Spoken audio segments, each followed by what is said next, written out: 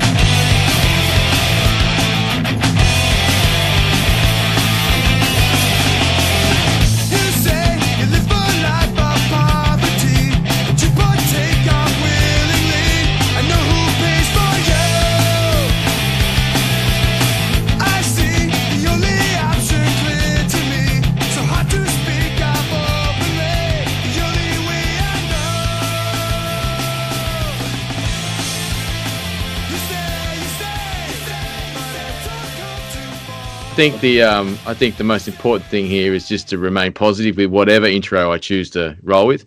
Are we all in agreement with that? Yeah, absolutely. Yep. All right then. Well, welcome back, listeners, to episode 93, and we have a very special guest with us here tonight, whenever you choose to be listening to this. And we have Mr. Dan Frasier on the phone. How are you, Dan? I'm good, guys. How you doing? Good, thanks, man. Thanks for joining us. Doing well. So for those who don't know, Dan is not related to anyone on Cheers. Okay. You don't know that. Well, that should have been one of the questions we asked in this in the podcast. Are you related to Niles? No.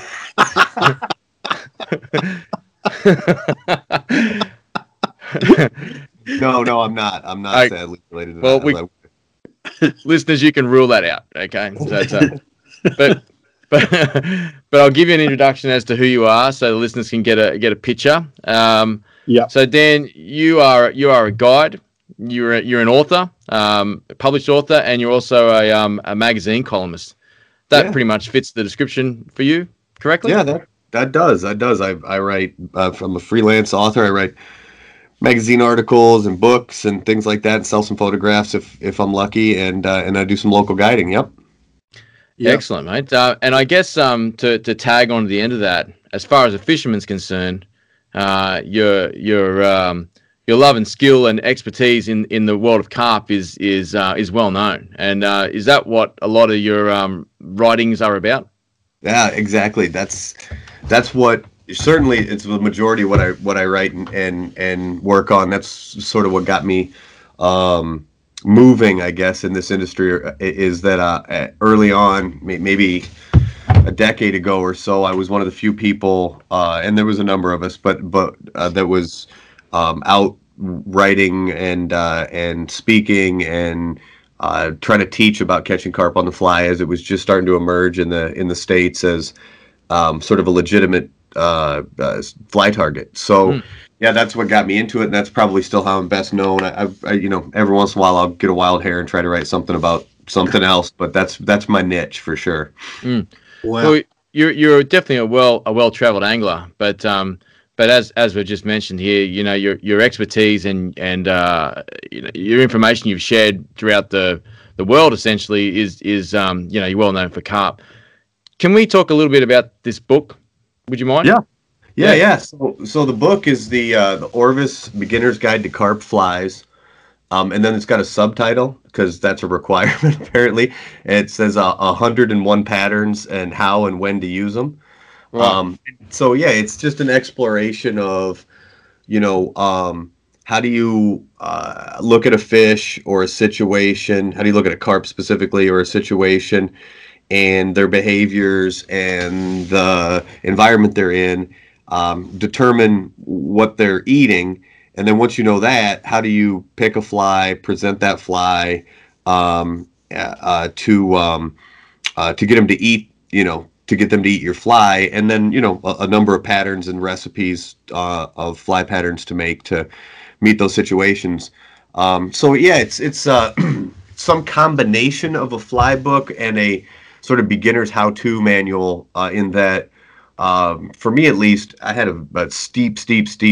Actually, not steep. It would be shallow learning curve, meaning it took me a long time to get up it, to get those first few fish to eat and start to solve the riddle. And that was based on the fact that I looked at carp and said, I don't know, big, dumb, eat anything, all of these sort of preconceived notions that I had growing up in a family and in a society, I guess, at least fisherman society, that didn't value the carp and sort of disparaged it in a lot of ways. And so I just assumed they were easy.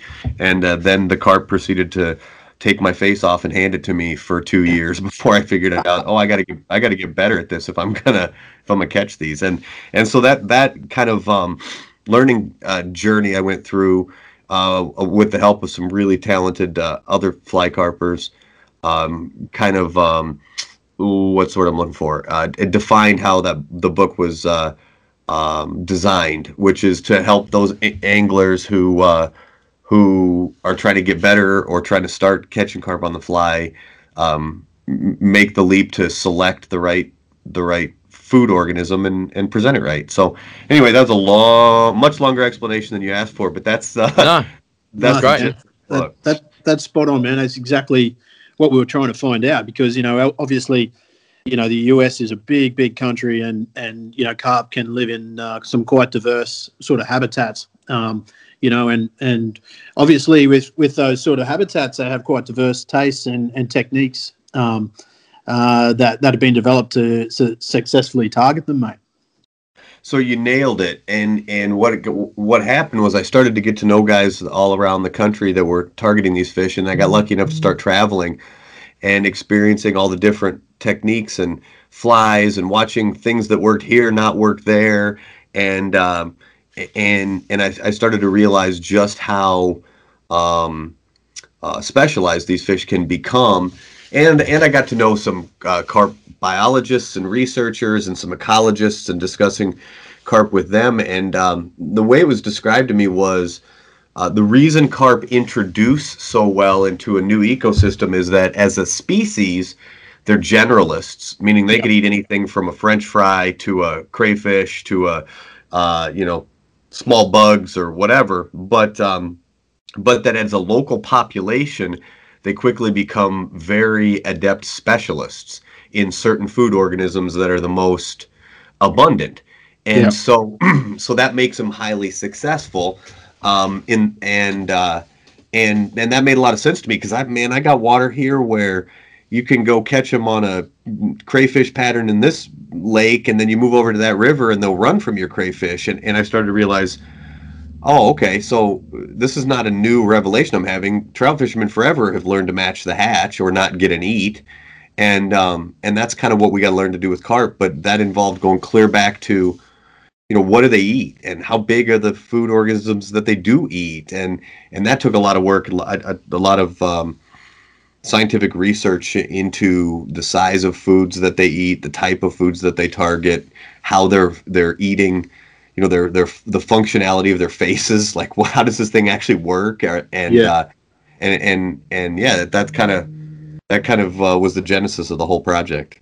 In your book there, Dan, do you have guides as far as how to discover these food sources? Yeah, so the way the book's broken down, it's by I broke basically the food categories into a number of categories, like meat is one of the categories, and those are like moderately sized organisms like crayfish and damselfly nymphs and I don't know, worms, these sort of little bit larger organisms. Super meat was another one, and that's, the rare instance where you'll find carp that are very aggressive and feed on like large bait fish and stuff. Insects, and so you as you read through it, each of these categories is broken down, and then what it does is it says, all right, within this category, here's a number of food organisms they may be eating, and then within each one of those organisms, here's the behavior from the carp you'll be seeing if this is what they're feeding on. Here's what the ecosystem will look like. It'll have to have a soft bottom because they burrow in the mud, or and so if you get a combination of this ecosystem and this behavior, and not to mention you just seeing a lot of those organisms in the water, there's a good chance that this is what they're eating. And if that's the case, here's 5 flies you could use, and here's how you present them to the fish, and wow. that's how the book is structured. I think that book could translate internationally anywhere, really. I mean, and not so much just for carp. Like that's a great approach for all fishing, and any sort of astute angler to use the powers of observation to make selections on flies, gear, and times to fish.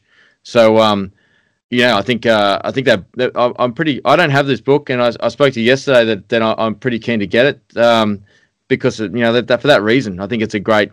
I like books that promote good thought process. Does the book also have recipes for the flies that you suggest, or is just like the flies that you suggest? Yeah, it's got the recipes in there. It does not have step-by-step tying instructions. The assumption I made was that, with the internet and YouTube and all that stuff, the step-by-step is probably easier and to find in a more productive way than a book, where it's difficult to describe some of that stuff. But it has all the recipes for the materials and then photographs of the flies. And if you're a fly tyer, you can look at a photograph of the fly, look at the recipe as broken down, by different parts of the fly, and probably get pretty close to tying it yourself that way. So yeah, it's got all that, should have all the information you need to make the flies, which is one of the weird things about carp on the fly, at least in the States, is despite its growing popularity, you're probably gonna have to make your own flies because it's still difficult to find them at retail. You either order them online or you make your own still. So it should be all in there. You mentioned that you thought that it should be able to translate internationally. I hope so, because what I didn't do is I didn't say, in the Midwest these work, or in this river system these work. I tried to instead say, if it's got a rocky bottom, it's jumbled rock, the fish are acting this way, here's what they're eating, crayfish, for example.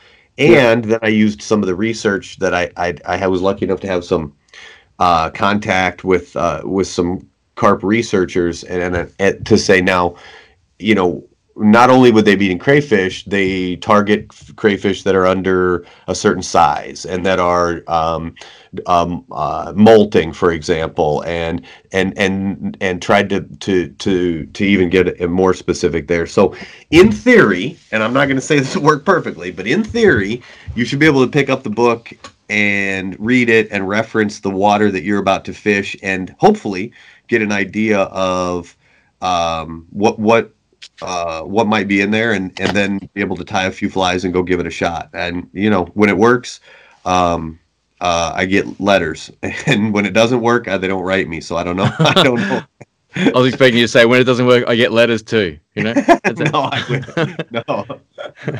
No, that's interesting. I mean, it sounds to me, again, without reading the book, the way you're describing it, it sounds like a more of a manual for fishing rather than what species it's directing towards. I mean, I'm sure it's going to be a wealth of knowledge for anyone who sees this book as something that they want to read. But when you're talking about educating it towards an approach rather than this is what you do, I think that anyone could apply that to any situation. And it leads me on to sort of ask you that even with your magazine articles, which would be obviously a smaller version, I'm sure it's not an excerpt out of what they could already find in the book. Do you write to target beginners, or do you write to target the more advanced fishermen in regards to carp? That's a good question. I do both, but even the advanced stuff is these fish are can be so challenging that there's very few people out there who've. Look, I don't think I could ever master these fish. I think I can get really good at catching certain fish in certain circumstances on certain waters. But then you go somewhere else and they're different and challenging. So when I do write the how-to stuff on the carp, a lot of it is technique based, and I think that's I'm hoping that's helping both parties, the beginners and the more advanced people, but there are a few sort of price of entry kind of things, like you got to be able to cast, you got to spend some time trying to see fish in the water, because you guys are in the salt, so you're a little more accustomed to the sight fishing game. A lot of anglers here will come at this from trout, where they maybe haven't done a ton of sight fishing, and all of a sudden I'm asking them to see a tailing fish in 2 feet of water at 30 feet, and they can't see it. And so there are some sort of price of admission kind of qualities that we gotta work on. But it's funny, as you said, that this would be helpful maybe to all anglers. I got to thinking about it. It's really weird how we view different groups of fish as a fly fishing community, where we'll say, look, with trout, if you've ever got a trout, if you have ever gotten a fly catalog, it'll be broken into trout flies, which are then broken down to different food organisms that you're trying to emulate. And then you get to the warm water stuff, and it's like bass flies. And there's a whole bunch of things, frogs and minnows and things that don't look like nothing, and crayfish, and then there'll be pike flies. And it's funny that with the warm water fish, we stop with let's break this down into what they eat. And let's just generally say this fly seems to work for a warm water fish. And the salt is, a little bit the same. I mean, if you get to, a little bit back to the food organisms, they start talking about shrimp and crabs, and they're breaking it back down into knowing what the species that you're eating, or what the food that your species is eating. And so, it struck me as ironic that I have smallmouth bass flies that would absolutely be great carp flies, but if I didn't know any better, I'd have never bought them, because the catalog said that they were for smallmouth bass. Instead of just saying, hey, this is a good crayfish fly. That's for sure, too. It's weird. Yeah. Look, I think with that, a lot of people sort of pigeonhole into, that's a smallmouth fly, that's a carp fly, that's a trout fly, that's a, whereas if they thought about it like, this is this is actually copying a bait fish, and these fish eat bait fish, therefore it would be a good fly for these species. It might be, a more of a lateral way of looking at it, and open their eyes to how they're, how the flies are, what they're imitating, how they're meant to be fished. And I guess that's a role of, education. And the beauty of a book like, the 101 patterns and how and when to use them, with an emphasis on how and when to use them. So you've got the book, Dan. Have you got any other, educational sort of medias? Like, are you in which magazines can we find your work in, and social media and stuff like that? Yeah, it's a good question too. I write a lot for a online magazine called Gink and Gasoline, or website, I guess, called Gink and Gasoline, which does has a number of my pieces that are still available. And then some of the other ones that, that have been in print, they're more challenging to find because they, were in print and they're not now. But I've written for the Drake, and I've written for Fly Angler, a number of the fly fishing magazines. And then I've done a lot of work. If you guys, if you don't hear my voice enough from this, I've done a number of educational podcasts with Orvis on the Tom Rosenbauer's podcast for Orvis. So a Google search will oftentimes find a lot of my podcast work, and so I'm kind of all over the board. If I was more focused, I'd probably be more successful. But I got all of these different outlets I like to utilize. You said you're thinking about flies laterally, and that's a really intelligent way to put it. I was fishing on a small trout stream near here, not too near here, 4 hours away from here, one of my closest trout streams. And I hooked a relatively large male brown trout, and as I was playing it, the fish coughed up an entire leopard frog, full-grown leopard frog. And I stood there thinking, I wonder if I brought my frog flies, my bass flies. I mean, people will fish mice for trout, but I bet that there are bass flies that would work now that I know that the trout on this stream, the big browns, eat frogs. And why wouldn't they eat frogs? Of course they eat frogs. It wasn't a trout fly, so it's not my trout box. So trying to broaden the way I think about that stuff would help me, I think, catch more and bigger fish, I'm imagining. Same with the bait fish. I mean, look, yesterday I was on a river near here, warm water river, and I was catching smallmouth bass on a low country shrimp, a saltwater redfish fly. But it was weighted right, it looked right, had the right colors, and it swam right for what I was trying to get it to do, and I was catching smallies on it. So trying to broaden that thinking, I think, or keep me out of that box. And part of why we had no choice when I started fishing for carp on the fly 15 years ago, there only were trout flies. I mean, I was using stonefly nymphs and stuff, because I shouldn't say that. There were warm water flies too, but there weren't carp flies. And so we had to learn that, it's not the fly, it's the food. Mm. Hey, Dan, you talked about there, talked about using like a redfish fly for smallies flies, and you talked about using, trout flies for carp, and the acceptance, if you like, of carp fishing into it led me on to think about the acceptance of carp fishing into the fly fishing community. Now, 15 years is a long time to be fishing for carp and making yourself a specialist in that species. I'm not sure if you like that word, but I mean that's the way you come across. Sure. In your experience, how have you found the acceptance of carp fishing into the fly fishing community?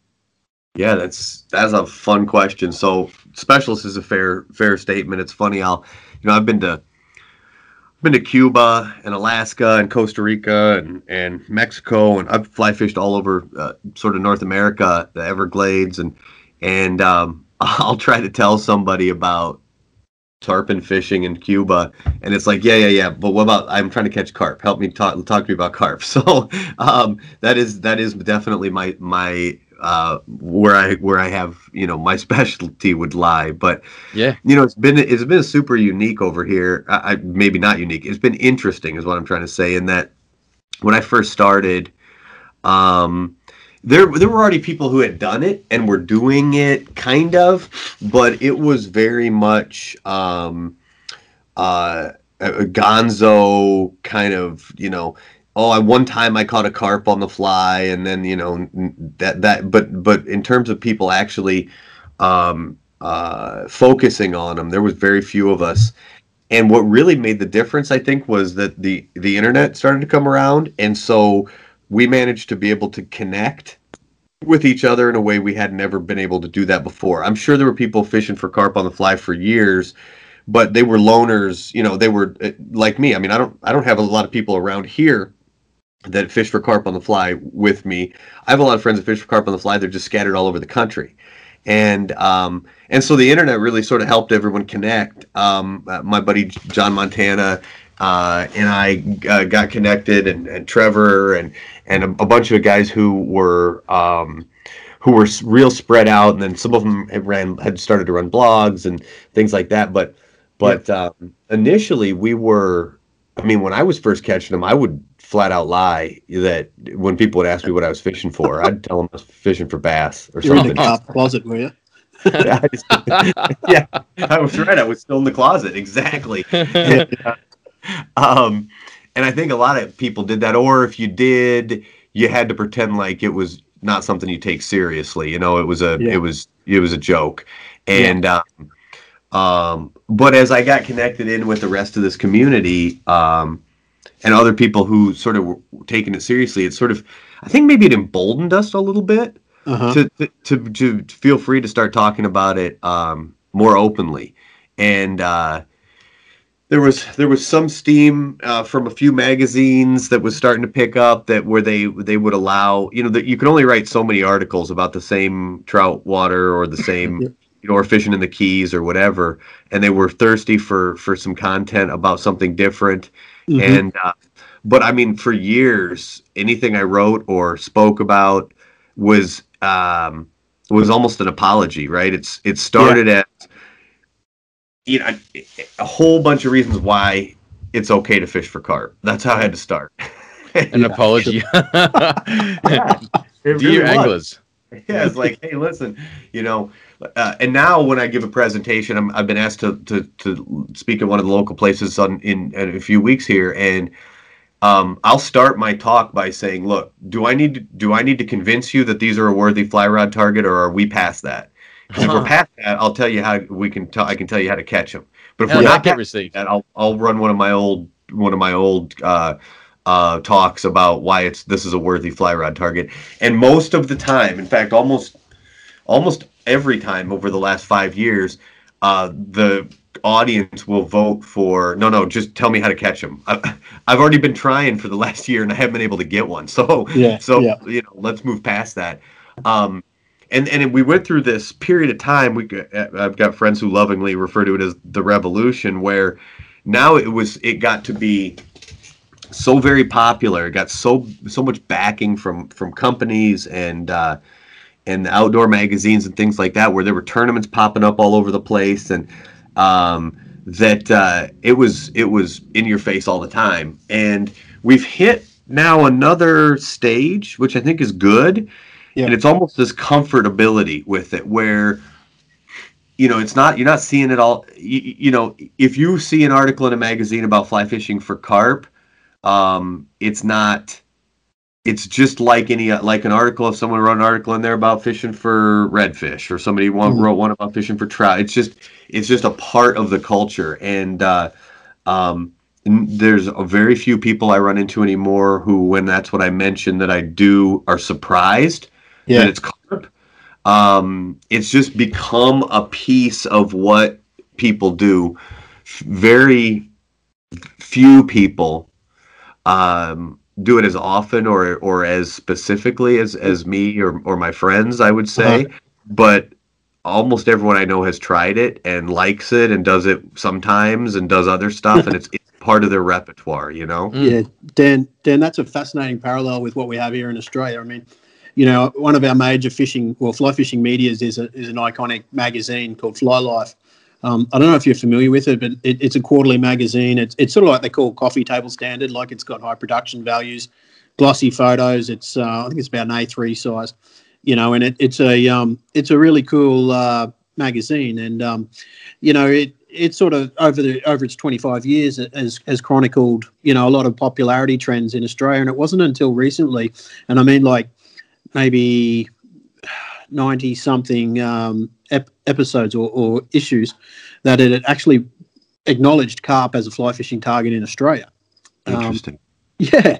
And look, this is a very trout centric magazine too, in a way. They do cover other genres, so to speak, but almost I'd say 3 out of 4 covers, for example, and a commensurate amount of its content is aimed firmly at trout techniques and their destinations and tackle. Yeah, it's almost like saying the magazine is. I mean, I'm not trying to offend anyone who loves fly life here, but it seems to be, to give you more of a picture from my side of things, it might add something to what Volty's saying there. Fly Life seems to be a very trout-centric magazine that covers a lot of trout, or where places trout fishermen would travel to. Mm-hmm. Yep. And that seems to be the interest. And I'm not knocking there's anything wrong with that, but focusing on more warmer urban type fishing scenarios has only been a recent focus. Yeah. There's new owners, relatively recently, and they've sort of broadened the editorial direction a little bit. It feels like we should get them on and have a chat at some point. But yeah. That's another story. Yeah, that's not what I was trying to establish with Dan was, there's an amazing parallel here in Australia, and I'm wondering, in Australia it sort of feels like part of that is to do with carp's noxious classification in most states, where that means if we catch them we have to knock them on the head. They're not meant to be here. Why do you think it's got that sort of feel in the US, Dan? Like, why do people sort of, why did they feel embarrassed about chasing them, targeting them? That's a good question. So for a long time, they were over here. They were, and they still are, very frequently by non-fly anglers. I would say they are referred to as trash fish. They're targeted by bow fishermen. We have a lot of bow fishermen here that shoot fish with their bow and arrows, and had this definite view as a sort of lower class citizen, sort of, in the fish species world. And some of that has to do with there are definitely some ecological impacts from carp being in waterways. But there's maybe a misperception or an over assumption, or they attribute, I think, a lot more damage is attributed to them than is really appropriate. And so we had a point where some of that started to change here, meaning some of our scientific organizations came out, not in any type of press release, but stopped the promotion, the promoting the idea that if we were to rid ourselves of carp, the world would be paved with gold and milk and honey, and stopped with the concept that these fish were trashing our ecosystems. And focused a lot more scientifically on when and where they're damaging and when and where they're not. Also, the recognition by our fisheries biologists that a lot of our fisheries are manufactured anyway, meaning we have a lot of really world-class cold water trout streams that only exist because a big-ass dam got put in on a warm water stream, and it made a big reservoir which made cold water, which we could put trout in, and now it's a world-class trout stream. Yeah. And so this kind of a general a sense that the fish are worse than other fish that are here has faded some. We also have real as far as I've researched this pretty hard. I could be wrong on someone. I'm sure I'll get messages about this. I believe that now we have removed. Every state has removed their requirement to kill these fish on site, and now encourage you to just release them live, and that made a big difference when it's sort of state-sponsored or state-encouraged to kill these things. It feeds the notion that they are really, really, really bad, and our game managers over here, I think, realized that we weren't making dents in the population with things like that, and it wasn't going to change anything. It just made the banks smell where people were leaving them, or creating situations where individual animals were being mistreated for no good reason. And so they said, just put them back, or use them for something. Eat them, or use them for fertilizer, or use them. but don't kill them and then just throw them back in the water or throw them in a dumpster. And that started to help change some of the perception a little bit. And then a big piece of it here, a really big piece of it here is we're allowed to put them back. And fly fishing already has a culture of catch and release fishing here. And so it was an easy transition for people to say, well, yeah, why not carp? I'm not using the fish I'm not catching fish for food anyway. And so what difference does it make if it's a carp or something that tastes good or doesn't taste good? And that all kind of played into to that change in the views, I think, from the fly fishing community. There are still people, I mean, I don't want to overgeneralize. There are still people, a lot of people, probably even in the fly fishing community, who really hate these things. But they've also seen, we've had some very, very prominent, very highly respected fly anglers in the U.S.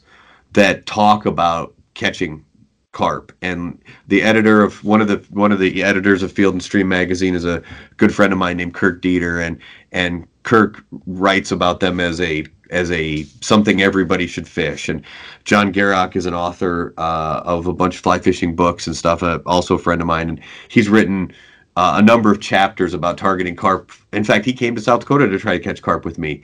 So when some of these sort of more vaunted, even people that are looked up to by the trout purists have willingly said, no, this is fun and I do this too, some of that rejection of them as a species has melted away. Does that make sense how I describe that, guys? Yeah, it does. It seems almost ironic, and I'm going to make an observation here without opinion, that it seems to be that the people that have the most opposition to carp are the same people that revere another introduced species. That's how it looks to me.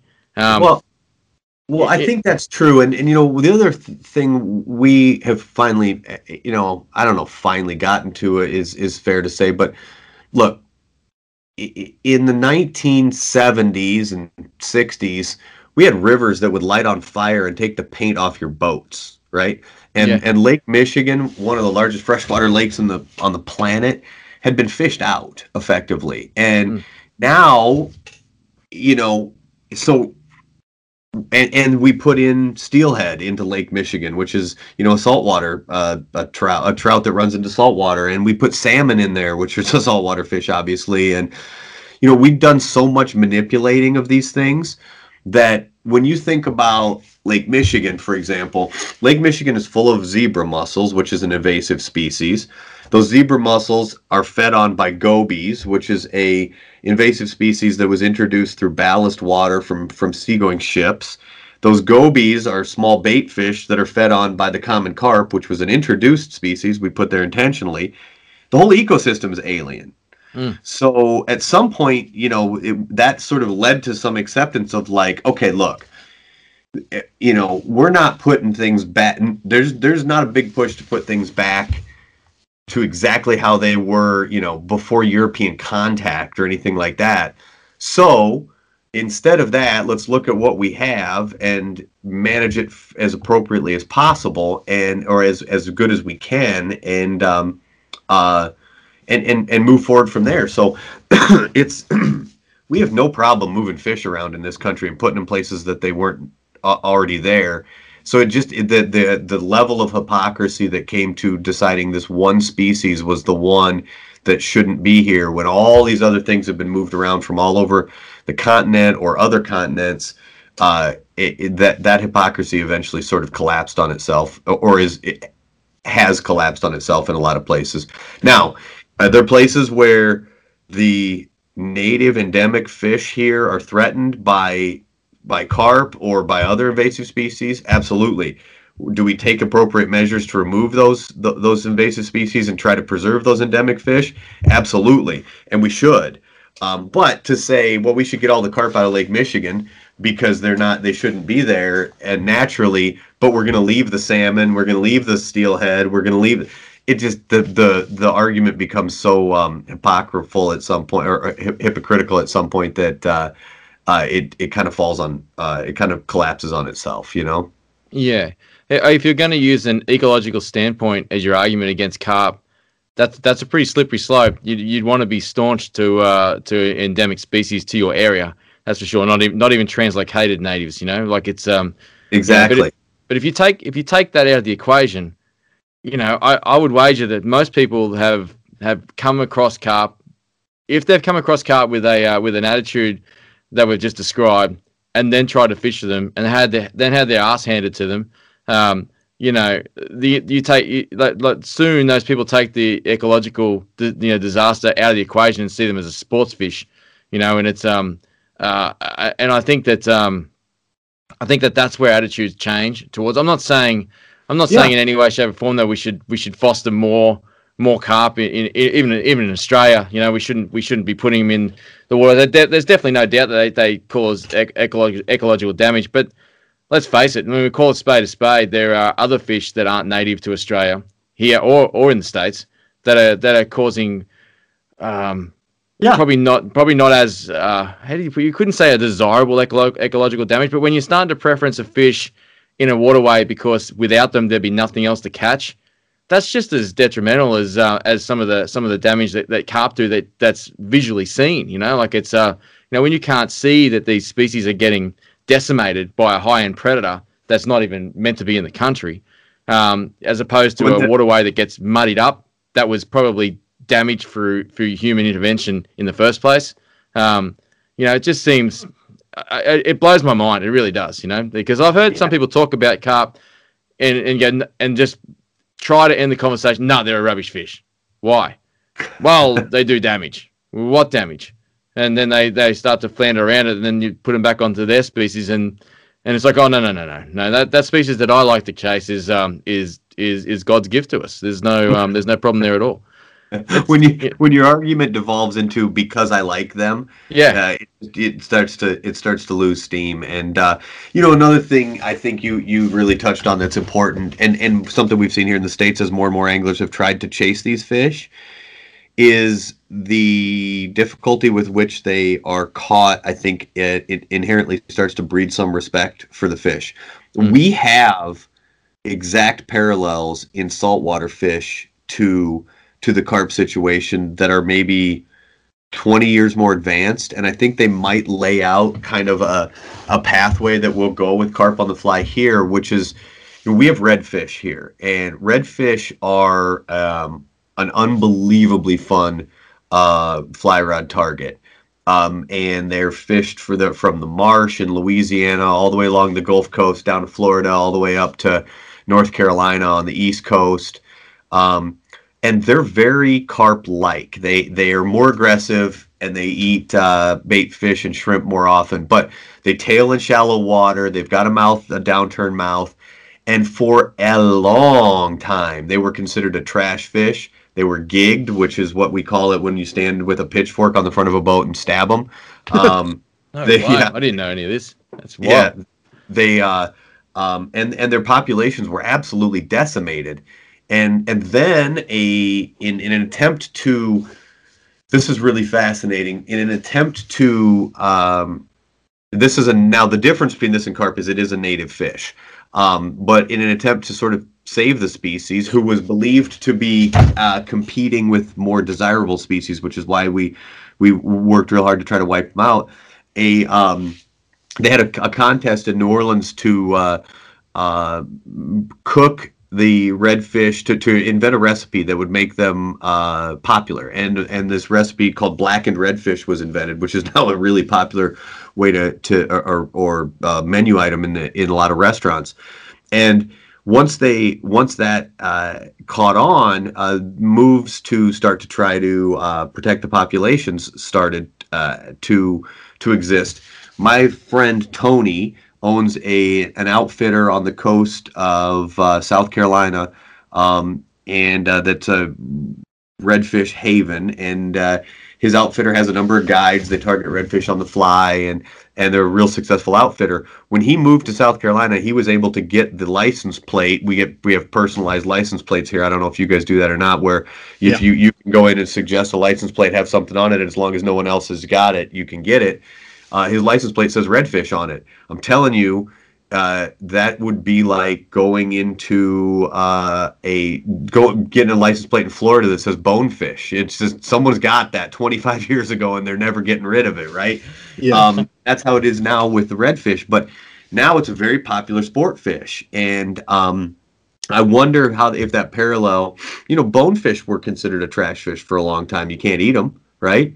And so they were not treated. Tarpon, they're bony and they're not good to eat, and maybe we'll make them into cat food, and until the sport fish, until they caught on as a pure sport fish, and now we protect the migration and we study them, and so I wonder. I don't know that we'll ever get to a point with carp where we're trying to protect their migrations, because they're not a native fish, but their acceptance as a sport fish has parallels in a number of things that tastes have changed here on whether or not they were considered worthy of staying in the water or not, and so I wonder if we don't continue to see that parallel move. What would be really fascinating if the bait fishing for carp and the spinning fishing for carp, like they do in Europe, if that were to start to catch on in the United States, it would be a massive market. So there's a lot of the industry that would be behind it, because we got so many carp and so many people. But also, when you start fishing for something as a sport fish, you just sort of gain a respect for it a little bit, and the next thing you know, you're treating it differently, and you're thinking about its populations differently than you used to. Yeah, absolutely. Hey Dan, mate, what's your situation with the carp? What kind of streams and rivers or lakes are you fishing? Oh man, so I'm super lucky. I live in like the carp capital of the world, maybe. No, that's not true. I got people elsewhere that are all mad at me now who heard that. But I've got welcome to the Intermediate Line podcast. People are mad at us all the time. I've got some great resources here. So in South Dakota, where I live, we have we're called the pothole region of the Great Plains. So we've got a whole bunch of natural lakes all around that are shallow-ish, 12, 15, let me do some conversion, 4, 5, 6 meter deep, maybe up to I don't know, 8, 9 meters deep at their deepest, which really grow carp well. We get very cold in the wintertime, and put a couple of feet of ice over those, and then we warm up in the summertime, which seem to be really good for carp growth, and so I've got a number of lakes around, and then I've got also 1, 2, 3 or 4 small rivers, which we would be, picture that'd be the size of something that you'd wade for trout, right? I mean, it's never gets, you can wade them. There's deep holes, but there's shallow spots, and they're never more than I don't know, 10 or 15 meters across. And those are fun to fish.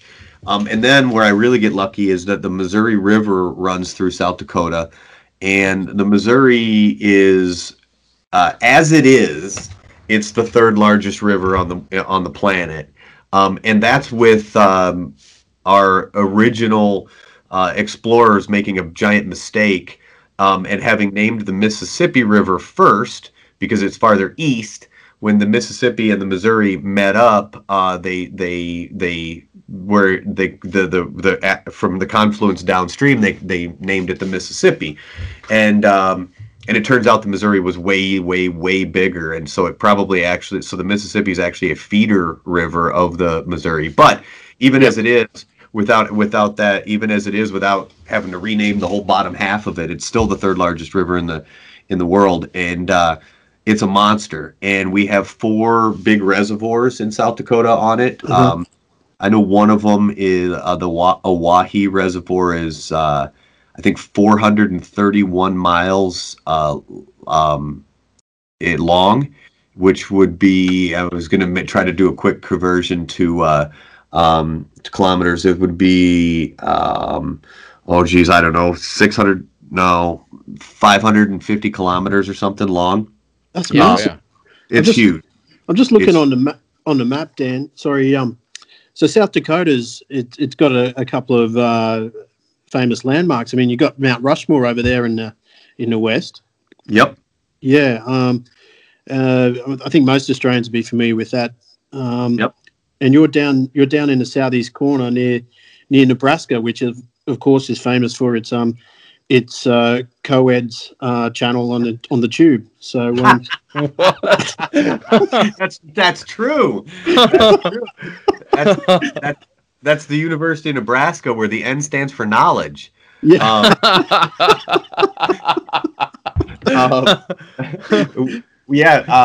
It's so you can see the Missouri on that map. Makes those four big reservoirs.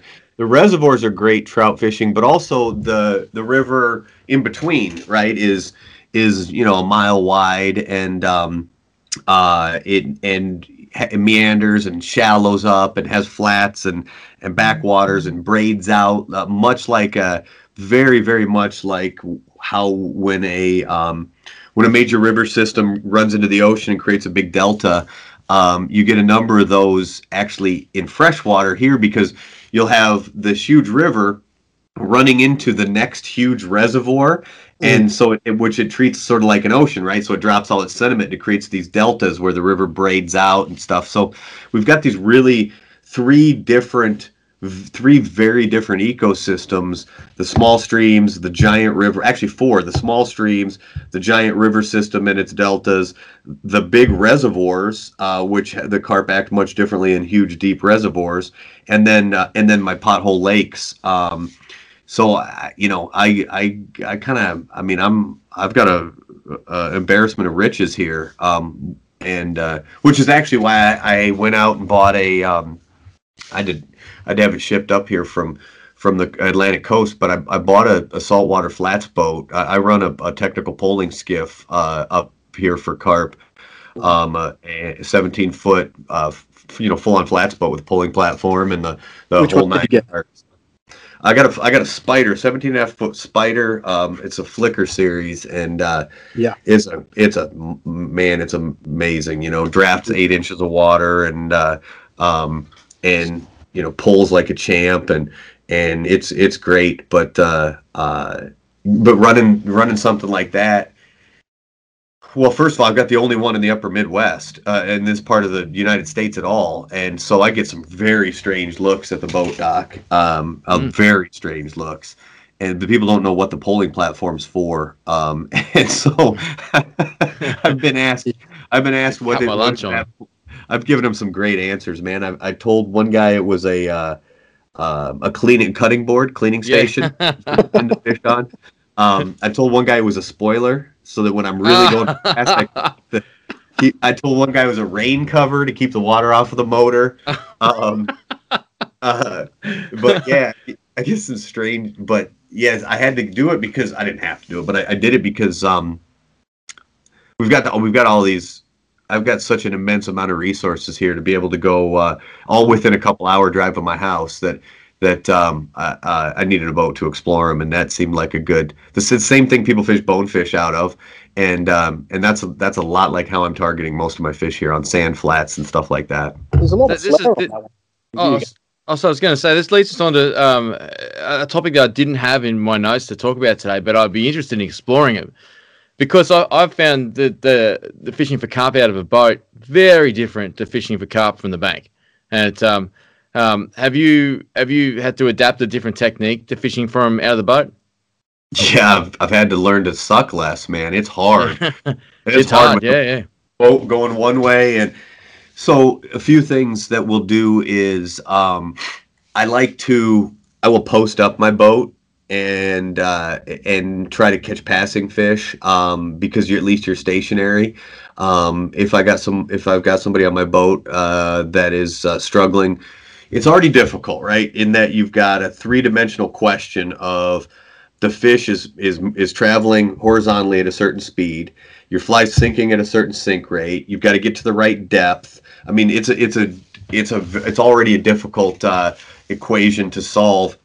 When you add to that your boat is moving, and so you're trying to factor that in, it's a real challenge. So I'll post the boat up. If that's not working, I'll use the boat to get us somewhere, and then get us out, and we'll wade.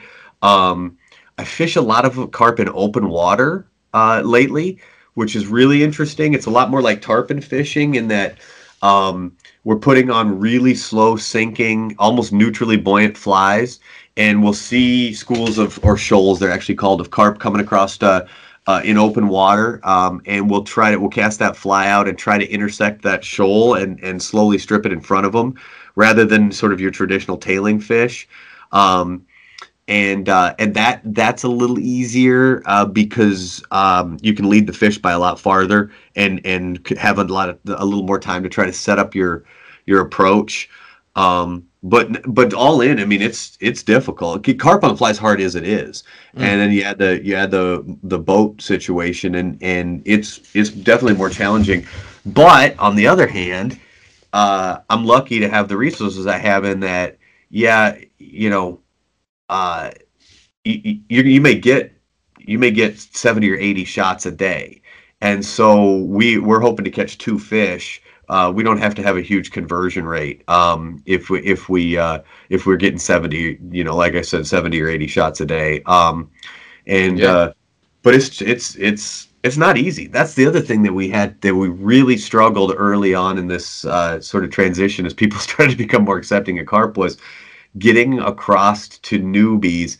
Hey, listen, this is going to be hard. This is going to be hard. I know you think they eat anything because you fed them bread at the local park one time, or you saw them eating tortilla chips under the restaurant deck that's out over the water. But in real life, a wild carp is a difficult fish to catch on a fly, and I still struggle. I mean, look, I donated a trip recently to a conservation group here, and a guy bought it. And he called me and said, "Hey, I want to schedule my trip." And I said, "Absolutely. Let's get it scheduled." And we did. And he wanted me to go to his home water instead of mine, and to fish him off of his fishing pontoon boat instead of my flats boat. And the whole problem was he didn't realize how difficult what we were talking about was. For me to go to water I have no experience on, no knowledge about, I could probably find fish, but man, it's going to be a lot less efficient than if I'm somewhere where I know where they are and what they're eating. And then to fish him off of his pontoon boat instead of my boat he's not trying to be difficult. It's just a misperception about how that they must be everywhere, and they're not scared of boats or anything, and I bet they'll eat my fly, and we should be able to do this off of anything. And it's just a misperception about what he was in for. So trying to educate him on what this is really going to be like has been challenging. But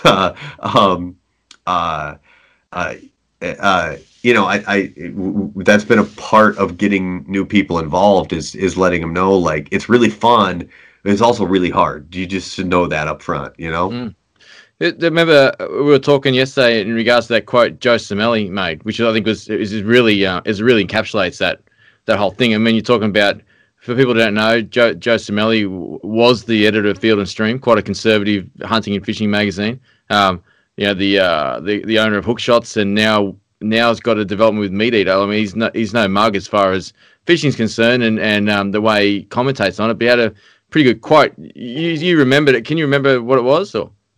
Yeah. He was. So they were doing an article about. What's the most difficult species to catch on the fly. Actually, what's the most difficult blanket, like through saltwater, freshwater. Yeah.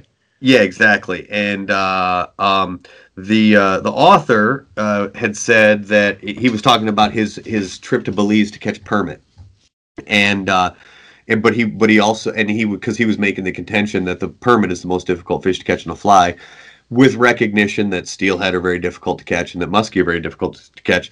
He asked Cimelli, and Cimelli's quote was, and I'm reading this to you guys, but he said, believe it or not, I think one of the most challenging species to catch is a wild carp on the fly, said Joe Cermelli, senior editor and host of B-Side Fishing. By wild, I mean one living in an area where it's eating natural forage like nymphs and crayfish. I'm talking about unmolested carp way up some river, not the ones in the park pond that rise to white bread and french fries. To catch a truly wild, wary carp feeding in skinny water with hair and feathers, you damn well better know exactly what that fish is feeding on. You better not step on a twig or splash too loudly as you wade. I've spent an hour waiting for a shot only to blow my cover with a wrong move and finally get the shot and have the fly snubbed and not get another one all day.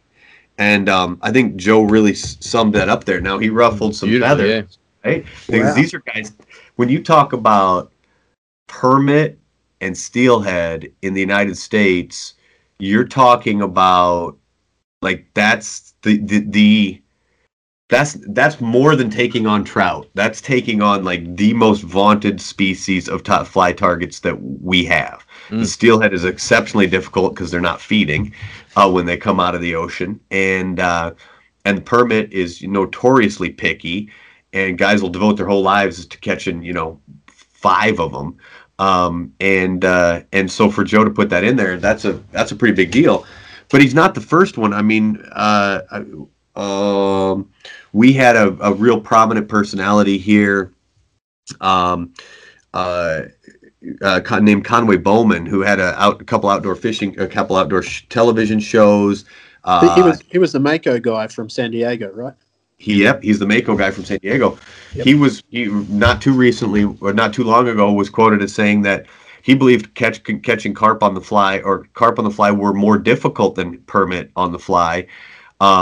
But you get so many shots whereas with permit you might get 2 shots in a day, and with carp you might get 100.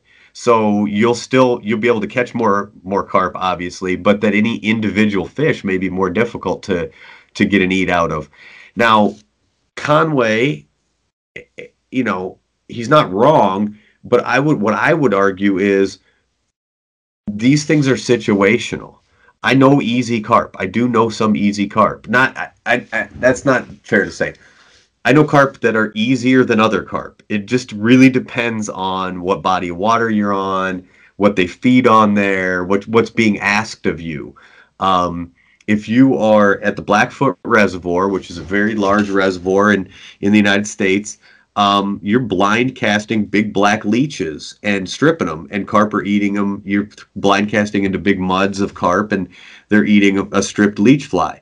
That's easier than if you are on the Columbia River, where all they eat is clams, so they're not used to a fly that moves, and you've got to find those fish in thigh-deep water, somehow get a tiny thumbnail-sized clam fly in front of one, know where it is and not move it, and recognize when he ate it. I mean, that's another level of challenging. So it's all situational with these fish. That's incredible. Yeah, that's something we probably take for granted, like, because you get so many shots in a lot of scenarios, you don't you can sort of overlook the high level of specialization that's possible in going into each shot. Oh, yeah. Could you imagine it if you only had one shot at carp a day? No. Oh man, my heart would be in my throat. Buck fever would just be coursing through my veins. But if you had a good carp stream or a lake or something like that, another one's it's not unlikely to see another one. Let's put it that way. That's right. You're moving on. In fact, when I have anglers on my boat, this is funny. There's always there's an irony in it, but I'll tell them all the time. Don't worry about it. It's just carp. Because they start to get really frustrated. They're missing them and what? And how come they didn't catch that one? And then they finally hooked one and it broke them off. And then, and then, hey, take a deep breath. Don't worry about it. It's just carp. And what I mean by that is, we got another one. We're going there's more. We'll go find some. You got more chances. If you only had one shot, that's even like, when we're fishing for steelhead, do you guys have steelhead down there? No. Okay, so are you guys familiar with what a steelhead is? Yeah. It's an anadromous rainbow trout, right? Exactly. Yep. Obviously, it's his requirement to insert words like that into the podcast every show, Dan. It took him an hour, but we got there. But, like, yeah, he's got to show his intelligence. Yeah. Oh, yeah. He's definitely intelligent. He just likes to show you that he's intelligent. That's it. You know. Thank you. I'm sure we'll bring up catadromous species soon too. Yeah. I was just gonna say, we're talking about eels next, right? Yeah. The steelhead are difficult because they're not feeding when they come back into the river, because if they did, they'd eat all the smolt, and it's a whole mess. But anyway, they're also difficult because there's just not very many of them left. So you're taking a fish that's inherently difficult, and then you're reducing the number of shots you have so substantially because there's so few of them now, and you don't know when. You're not sight fishing to these things. You just know there's probably, I hope they're in this pool, and you're running the fly through it over and over and over and over, and you don't know if you're showing it to a bunch of fish that aren't eating it, or you're showing it to an empty pool, and so that reduction in the number of shots makes it just inherently more difficult. Whereas at least with carp, you're lucky enough, hopefully, that there's always one around the next corner, and you're going to get another try. Yeah. Hey Dan, I've got a question for you, man. In Australia, they're pretty rare, but koi carp. Do you have those in the US, the koi? Yeah, we do. Mostly they are somebody decided they didn't want their fish bowl anymore, and went and dumped the fish in the lake. We have a number of different carp species here. So we'll have koi, and that you can target on the fly. And do you find them any more difficult than regular carp? Yeah, I think I personally, and I have no science to back this up, but boy, they seem more passive in their feeding, more difficult than the commons do. And I don't know if that's something genetic. Obviously the koi is sort of a genetically manufactured animal through selective breedings and things like that over thousands of years, and I don't know if that's what it is or what. But gosh, I do find them more challenging. We've also got the grass carp here, which is another introduced fish.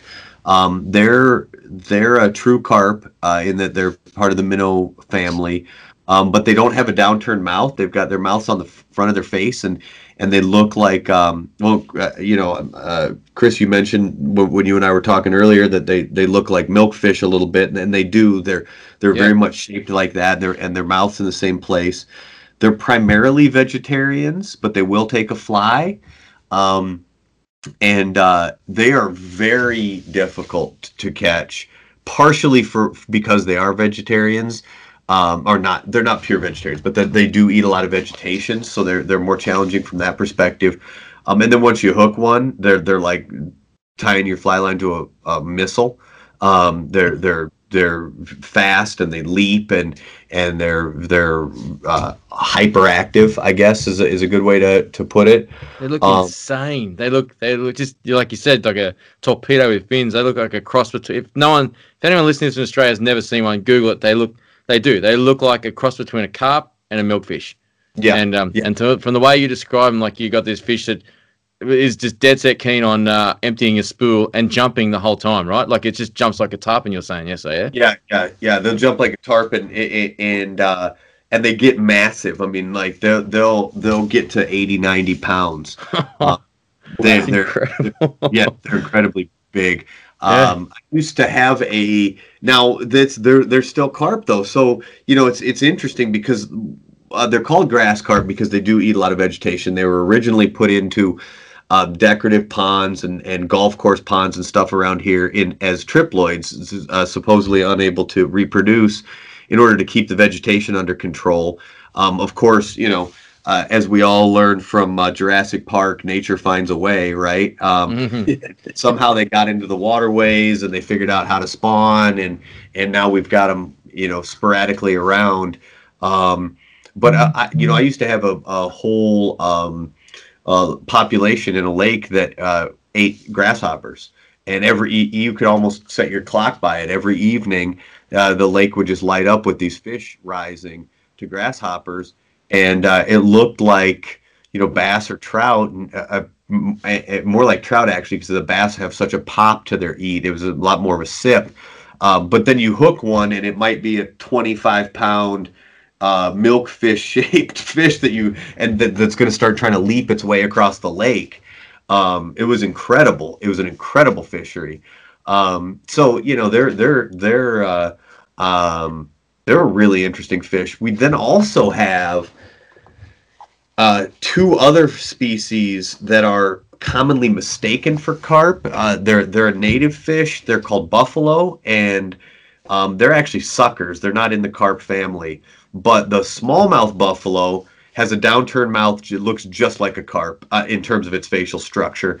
They got smaller scales. They're iridescent and silver, but they're commonly mistaken for carp. And that we target those on the fly.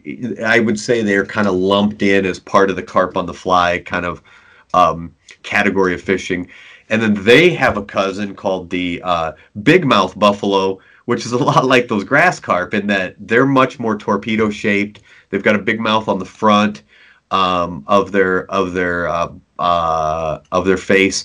They do a lot more sort of filter feeding, I think, but they'll definitely take a fly, and I've had them chase down baitfish flies that I was fishing with. Who knows what turns on one individual fish every now and again, and they're exceptionally strong and fun to catch and get quite large. We had some researchers around here that not much was known about those fish. We had some researchers around here very recently catch a bunch of the smallmouth buffalo and then kill them and to get their eardrum bones out and count the rings to try to get some idea of the age distribution. And I think the fish were up to 120 years old that they were they were catching. They're a pretty incredible fish, and that's part of what is helping our idea of let's not just kill everything that we think is a carp. Is that we have these native fish that are very frequently mistaken for carp, and they and so in order to sort of protect that native fish, there's a lot of like, hey, let's just let it go at this point, and we'll let the biologists sort it out. There seems to be a lot of study. I don't know if it goes on in Australia, but there's a lot of study that goes on in Australia in regards to eradicating them or finding a use for them, I guess you could say. But I'm sure there's a lot of study that goes on about carp, where they originate from, where they're not. What's the word I'm looking for? Where they're not doing exceptionally well in comparison to indigenous species, like where they're in Europe or something like that. But in the States, you've mentioned a few times there's been studies in a few circumstances. Are people studying these fish for as a recreational species over there? Yeah, we've had studies with them as a recreational species, and then we just have had a significant amount of research also about just on their physiology. That was one of the researchers that I got to know really well, was a researcher from Brown University who he was just studying its physiology. He just wanted to know how their mouths work and how their faces work and all that kind of stuff. That was just a purely scientific endeavor for him. It wasn't based on anything other than just sort of understanding the knowledge of these fish. I learned a ton from him for my book, frankly, as I learned what was science and what was myth about how and what these things eat. That's interesting. How important do you think is learning the physiology, well, of any prey really, but for carp as as a specialist? Well, so for me, it was a big deal to learn that how they use their five senses, and they have they have a crusher, a pharyngeal jaw, when he taught me that their crusher only works on items about the size of their eyeball. So it varies from individual to individual, right? The size of the fish will determine how big those crushers are, but also how big their eyeballs are, right? So when I learned that, I thought, oh my gosh, these 2-inch long flies, no wonder they don't eat my 2-inch long flies. They wouldn't be able to get that animal into their jaw, their crusher in the back. And so I downsized my flies a lot when I learned that. some of that kind of stuff was really important for me to learn. So along those lines, that'd be quite interesting in the fact that, I mean, I've seen carp over here eat baitfish flies. You've talked about them eating baitfish flies as well, but they're probably eating them out of aggression, or just using their mouth like a hand, or as an act of aggression, as opposed to eating it. Right? I mean, like if you're finding, I mean, as an angler trying to target them all year round, if you were, if you're finding them in, I don't know, I mean, in a breeding pattern or a situation where they're not going to pick anything up, or they might not be feeding, but they might be interested in protecting whatever they're doing. That's an observation to make, to be able to make a fly selection right there, really. And I guess because you wouldn't, if you knew that about that phalangeal jaw at you wouldn't be using a baitfish pattern if you were targeting them singles as eating or anything like that. I mean, I've seen them school up in lakes, and I'm assuming they're in a breeding pattern when they're doing that, because they're not up in the shallows feeding when they're doing that. I'd imagine that that might be a situation that you could target them with as a form of aggression to try and trigger that.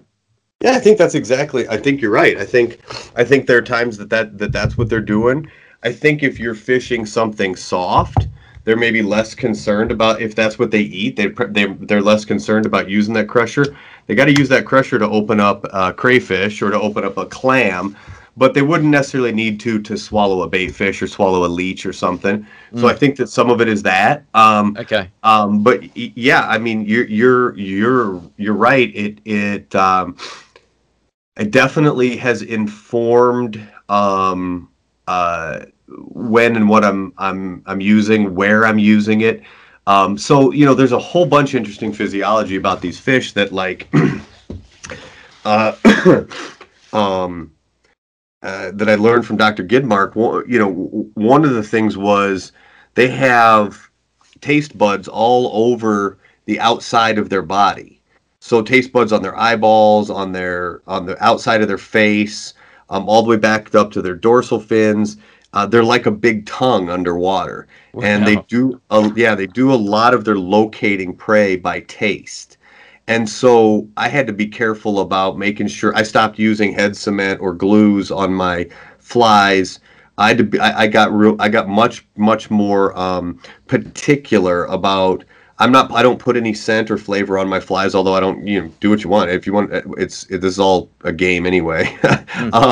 But I don't. But I did get careful about making sure they don't have other scents on them or tastes on them.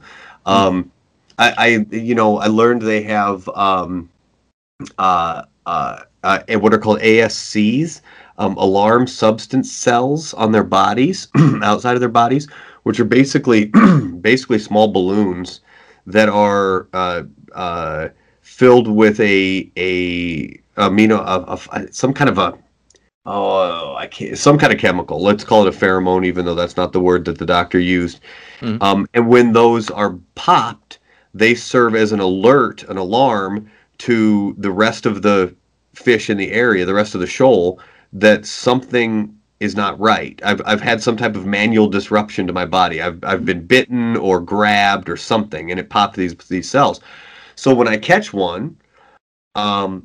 Gidmark suggested I should rinse my hands, my waders, my net, my fly. I should rinse everything off, and then I should probably move to the next school of fish because these fish he said they won't flee from this stuff being in the water, but they'll become very inactive and very vigilant. And so, and he said, if you have it on your waders and then you go upstream and get in and it comes off your waders, you're going to alert that school of fish that something's going on. So, so I've learned to rinse my stuff and move on. You've probably seen this behavior in carp. We used to refer to it as soft spooked and hard spooked. A hard spooked fish is running for its life, but you get them where they're kind of soft spooked, where they stopped eating, they kind of drifted down into a little bit deeper water, but he's still there, but he doesn't seem right. Well, that soft spooking is what their reaction to that pheromone is. It's to go deeper, to become less to move less, to stop, to become vigilant and alert. Take less risks. Exactly. Something's not right, so take less risk. Yeah. So, I learned that they not only have eardrums, obviously they have ears, but they have a very unique thing in fish called a Weberian apparatus, and a Weberian apparatus is a filament that connects their eardrum to their freaking swim bladder. So these suckers have taken their ears and plugged them into an amplifier. Yeah, isn't that crazy? And so, if you imagine that, how much more vibration the swim bladder can pick up than just just a regular eardrum, they have a very keen sense of hearing, which is why you can't step on that twig or the sound of gravel crunching. Yeah. I've experienced that. I thought, surely that can't be real. Like, we were like 25, 30 meters away from this big carp up in the shallows, and we're stalking in on it. And where we were stalking in, it changed from sand to gravel.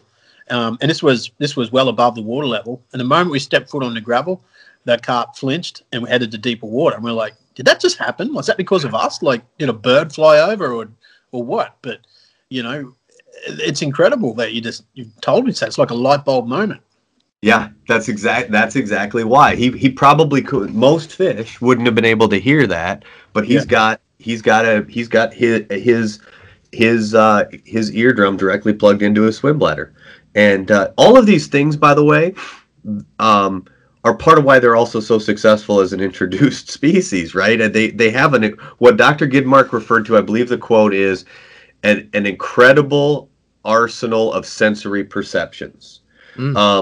And so when you start adding all that stuff up, they've got a sense of smell. They can smell. He said that he would equate their sense of smell to something like how it works with a shark, in that if the current's moving the taste of food in the right, or the smell of food in the right direction, that it could be up to a half mile away that they may be picking up that sense of smell. I think that works against me. I had a friend who chewed tobacco, and if he put in a new dip and then handled his fly, he would get refusals. And I think that taste, that sense of taste and smell, was something he wasn't as aware just how keen that can be for the fish. They have two sets of lateral lines. So where a fish has a lateral line on one side and a lateral line on the other to detect pressure changes, carp have two lateral lines on each side, which is very strange, but it helps them understand the pressure changes. And then the last thing he taught me, or one of the last things he taught me, was they're what we would call, so it's difficult. Okay, how do we put this? Intelligence is very hard to measure in animals, right? Because what is smart? We don't know how to even measure that. But one of the ways that they do that, that they try to measure, or one of the ways they shortcut that, is they think about animals in terms of their trainability. So how well can they be taught that certain stimulus will be followed by either reward or negative, some type of negative outcome, and change their behavior. And that's one of the ways they try to quantify intelligence. The two that he told me about was one researcher who taught his common carp to distinguish between jazz and classical music. He would play classical music and feed the fish, and he'd play jazz music and not feed the fish. And eventually, in not too long, the carp would respond to classical music by going over to where they get fed and preparing to eat. But the jazz music, when they heard the jazz music, they just keep going about their business. Well, that's amazing. That really tells me that carp is much more similar to humans, because not many people like jazz music either. I mean, why don't they just play the right notes? I mean, come on. No, I'm kidding. His and that carp were also trained to respond to what they call noxious stimuli, which is that noxious stimuli is, we don't know if fish feel pain the way we feel pain, so they don't want to call it pain because they don't know what they're experiencing. But that whereas trout, for example, do not learn to avoid behavior that causes them that would be considered a noxious stimuli, that in us would cause pain, like getting poked in the lip. They don't avoid the behavior that causes that getting poked in the lip. Carp do learn to avoid that. In other words, if you go pound the same population of fish over and over, this is a fish that can learn classical music means food, and can learn that, hey, every time I eat that certain thing, it causes me pain in my face, and that's why that's one of the reasons why, if you pound the same population over and over, they will become much more difficult to catch, much more wary. I have a local stream that I beat the hell out of, and they're almost impossible to catch those fish now. The sound of gravel freaks them out. I have to invent new flies before I can even hope to get an eat. I've beat on those fish too much, and so they're a really, I mean, from a physiological standpoint, they're a really well attuned to making themselves difficult to catch, and that's another reason why it's a challenge. Now, for everybody I tell that to, I run into somebody who comes up and says, "Not on my lake. They're so stupid. They run right into my kayak and da da da." Yeah, that's right. They also become accustomed to things that and realize they're not a threat and stop avoiding them. But a wild carp will be not accustomed to something overhead, or will believe that something overhead is, potentially dangerous, and will flee from it, right? So it's they're definitely worthy from a physical standpoint, not to mention they're strong and fast, and well, I'll tell you something that's interesting over here. Like, as you know, we're legally required to euthanize carp as they come out of the water, in our state at least. Those fish technically only ever get caught once. That's a good point. And they are still extremely difficult. Now, some of the points you point out with the physiology, I can't remember what you said in regards to the balloons that release, again, for lack of a better term, a pheromone. That they will point out to the other fish there that there's something wrong. To take less risk. But and with the amount of olfactory senses, because again you likened it to a shark. That would disperse through like a pond, as opposed to getting that parts per million out through a lake. Those fish in the rivers, for fish that get caught once, it's like all you need to do is just get a rejection from one, and then you may as well walk away. I've also noticed that those fish can be quite, probably along the lines of their ability to be educated, that you can keep bombing them, and they'll just keep swimming on the fly. It's like they're aware you're there. They're aware of the limitations of you as a predator. I'm not. This is a wild assumption. I can't know this for sure, but it's like they're aware of that you can't do any more than that. And they just know what your fly is. They know it's not real, even though they haven't even put it in their mouth. It's just it's like one fish rejected it. You've got to move to another hole. And that's what it seems like. And I guess it carries weight to what you're saying there, because it is interesting, isn't it, that in a country where they technically only get caught once, they can be just as smart like they've been pinned 100 times. That's crazy. And one of the other one of the things that Dr. Gibmark mentioned to me was they have a tongue. He referred to it as a minnow tongue. He said that's not a technical term. Their tongue is, so I want you to picture, you remember when you were a kid and you'd get that pink bubble gum, you put 17 pieces of it in your mouth, and you get a blob of bubble gum, big blob of bubble gum. That's kind of what their tongue is like. And if you took and stuck your finger through that bubble up, through that bubble gum, it would you could make a specific part of it push up. Their tongues are prehensile. So what happens is, that's how their tongue is. Imagine that's what's fixed to the bottom of their mouth. It's just a blob of bubble gum with somebody's finger that can poke straight up out of it. So they take in a bunch of stuff into their mouth, and they've got 2 rocks, 2 sticks, 3 nymphs, and 3 nymphs in there. Their tongue will then, like a finger poking up through it, will pin those 3 different nymphs, 3 different fingers, will pin those 3 nymphs to the roof of their mouth, and then they will eject everything else. And they'll do that on the sense of taste, and he told me it takes them about a half a second to bring it in, taste everything, their tongue to decide what to pin to the roof of the mouth to keep in there, what to eject, and then to, swallow whatever they're eating. So when your fly is in front of that fish, we around here at least have a lot of times I think that fly is getting taken in and ejected faster than we're recognizing that it was eaten. And they're very accustomed to picking up stuff that's not food. And so they're picking it up, they're making a determination, they're spitting it out. Their tongue is their tongue is built to sort out food items from non-food items and to allow the non-food items to be ejected. And so what those fish that I have on my river very well may be doing to me is I may have 2 or 3 of them that pick a fly up, put it back down, and swim away, and I never realize I got an eat. But they are picking up that sense of taste. They're really recognizing something's not right. It tastes like steel or who knows. And then they start to get real weird. And as far as I know, I never stuck that fish. So when I show them that fly a second time, the fact that they're rejecting it before it ever goes in their mouth maybe shouldn't be all that surprising because they may have already had it in their mouth at one point. So I'm very, very quick to put the fly out. If that fish is up where I think it ate the fly, or it's up there where it could have eaten the fly.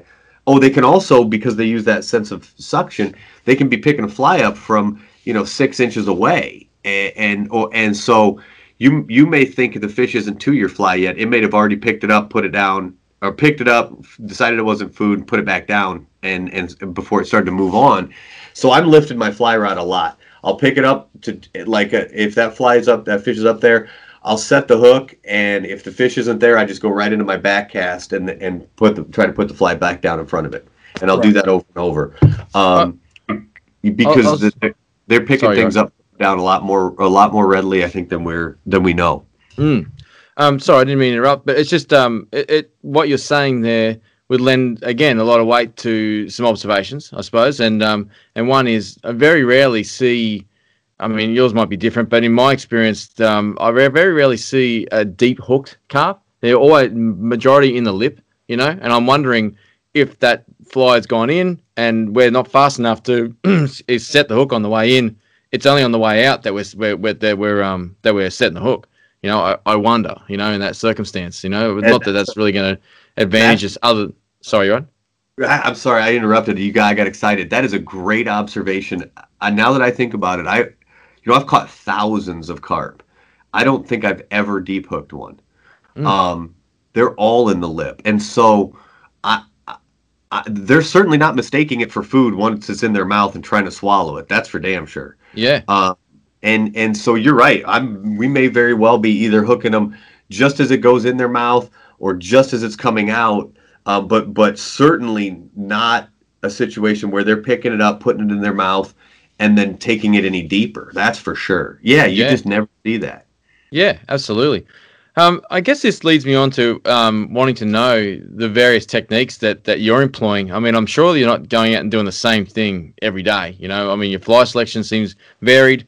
I'm sure the tackle you're using is varied as well. But techniques, because you actually talked about various scenarios. You find them in lakes, rivers, big rivers, small creeks, small lakes. I'm sure that'll vary, but I guess to not muddy the water, excuse the pun, in regards to that, I guess I could ask you to explain some of the techniques that you would, from if there was not a broad range from beginner to advanced in a river or a creek for shallow water carp fishing, moving water. Yeah, that's a great question. So, first of all, that was well done with the muddy the water thing. That was perfect. I didn't even know I was going to do it. Sometimes magic just happens on this show. There's one technique that is universal and that I think is the most important. I'm going to encourage every one of your listeners to go and onto YouTube and look up to Google or to go onto YouTube and look up a video on what's called the drag and drop presentation. DRAG, drag and drop. Fly Carpin is the maker of that video. There's probably other ones. The one by Fly Carpin is awesome in that he's got underwater footage and slow motion and all that stuff. The drag and drop is a presentation of the fly that is unique to fly carping that was developed by fly carpers. And the way we do this is, if you picture a fish that is tailing, right, head down, tail up, and it's quartering, let's say it's quartering, it's coming towards me and to my right, so it's quartering towards me to the right. I will make my cast. I will try to make my fly land on the water maybe 3 or 4 feet past that fish and maybe a little bit in front of it. But that's where I want it to hit the water. Now, the minute that fly hits the water, the second it hits the water, I'm lifting my rod up and I'm trying to keep the fly on the surface. I'm skittering the fly across the surface of the water rather than letting it sink to the bottom. And I'm going to do that until I can drag it back, and I can even steer it at that point. If I've cast a little behind the fish or a little in front of the fish, I can steer it from left to right how I point my rod tip. And I'm skittering across until that fly is directly above the dinner plate of my fish, where I want that fly to be presented to the fish, at which point I'm immediately lowering my rod tip, and then I let the fly fall straight through the water column in front of that fish. So that's a tough description, which is why I'm going to encourage you people to YouTube it. But the idea is, if you cast the fly right where you want it to be, it's going to land too close to the fish and spook them. And if you cast the fly past them and you drag it back across the bottom, you get a lot of spooked fish because they're not accustomed to their prey coming at them. So, and they don't chase flies, so it's difficult to cast way in front of them and then strip it away from them. So the idea is, I want that thing falling through the water column down onto the bottom in front of them, because that's where a lot of their prey item flees to hide. It's trying to bury itself in the bottom, in the benthos. It's trying to get buried in all the junk in the bottom and get out of the way of this fish. So I cast past it, I lift my fly, I keep my fly rod up, and I lift that, and I drag that fly across the surface, skitter it across the surface, and then I drop my rod tip and let the fly fall directly in front of the fish. And oftentimes they'll rise up off the bottom and grab it, or they'll rush forward a little bit and grab it. They'll try to catch that fly before it gets to the bottom. And it's the only way I've ever seen of kind of inducing a reaction strike from a carp. It makes it much more visual cue that they've eaten. And it's a really nice way to present a fly that's right where you want it without having to cast right on top of the fish. It's really effective. It's very similar to what is a popular technique in the areas that I fish for carp, if you like. But what you're saying, like the antithesis of what you're saying, if you like, about like casting at them, like what you'd do for, say, I don't know, some saltwater species, not all of them. I mean, some of them are like what you're describing there. Actually, sounds a lot like how some of the guys I know fish for permit. They like to see they like to get the fish to see the crab land on the bottom, and because those fish are going to look for solace or cover on the bottom, and they're obviously going to be vulnerable in the mid-water column. But like I was saying, the antithesis of that would be, like say, I don't know, like a small fly with like big bomb eyes, and I guess even more to magnify that because you're not going to be able to drag and drop with a large heavy fly. I mean, the fly's going to drag across the bottom, particularly if you're in shallow water. Magnify that again in still water. Magnify that again with a boat, say. Like it's a sort of thing. This is a sort of technique that you're going to want to employ like a light fly, like a swimming damsel or something like that, I guess. And you're gonna want, it's this situation, you're gonna want these fish to rise to it as opposed to find it off the bottom. Is that sort of correct in saying? Because I mean, you're talking about a light fly that you're wanting to sort of like, you want a fish to see it head towards the bottom, but give it enough time to see it rather than it plummeting like a stone. And I guess the thing that ties this all together, and the question is that, are you wanting this to get picked up off the bottom or get eaten as it's falling? So I'm looking, when I'm tying my flies, that is a very, very well thought out question, in that when I'm tying my flies, or when I'm choosing a fly, I guess, the buoyancy of the fly, how quickly it falls, is probably one of the most critical factors. So if I'm trying to catch fish mid-column and I want a neutrally buoyant fly like a damsel with not dumbbell eyes, like bead chain eyes, and it's relatively well dressed, so that it sinks super slow and I can swim it in front of the fish.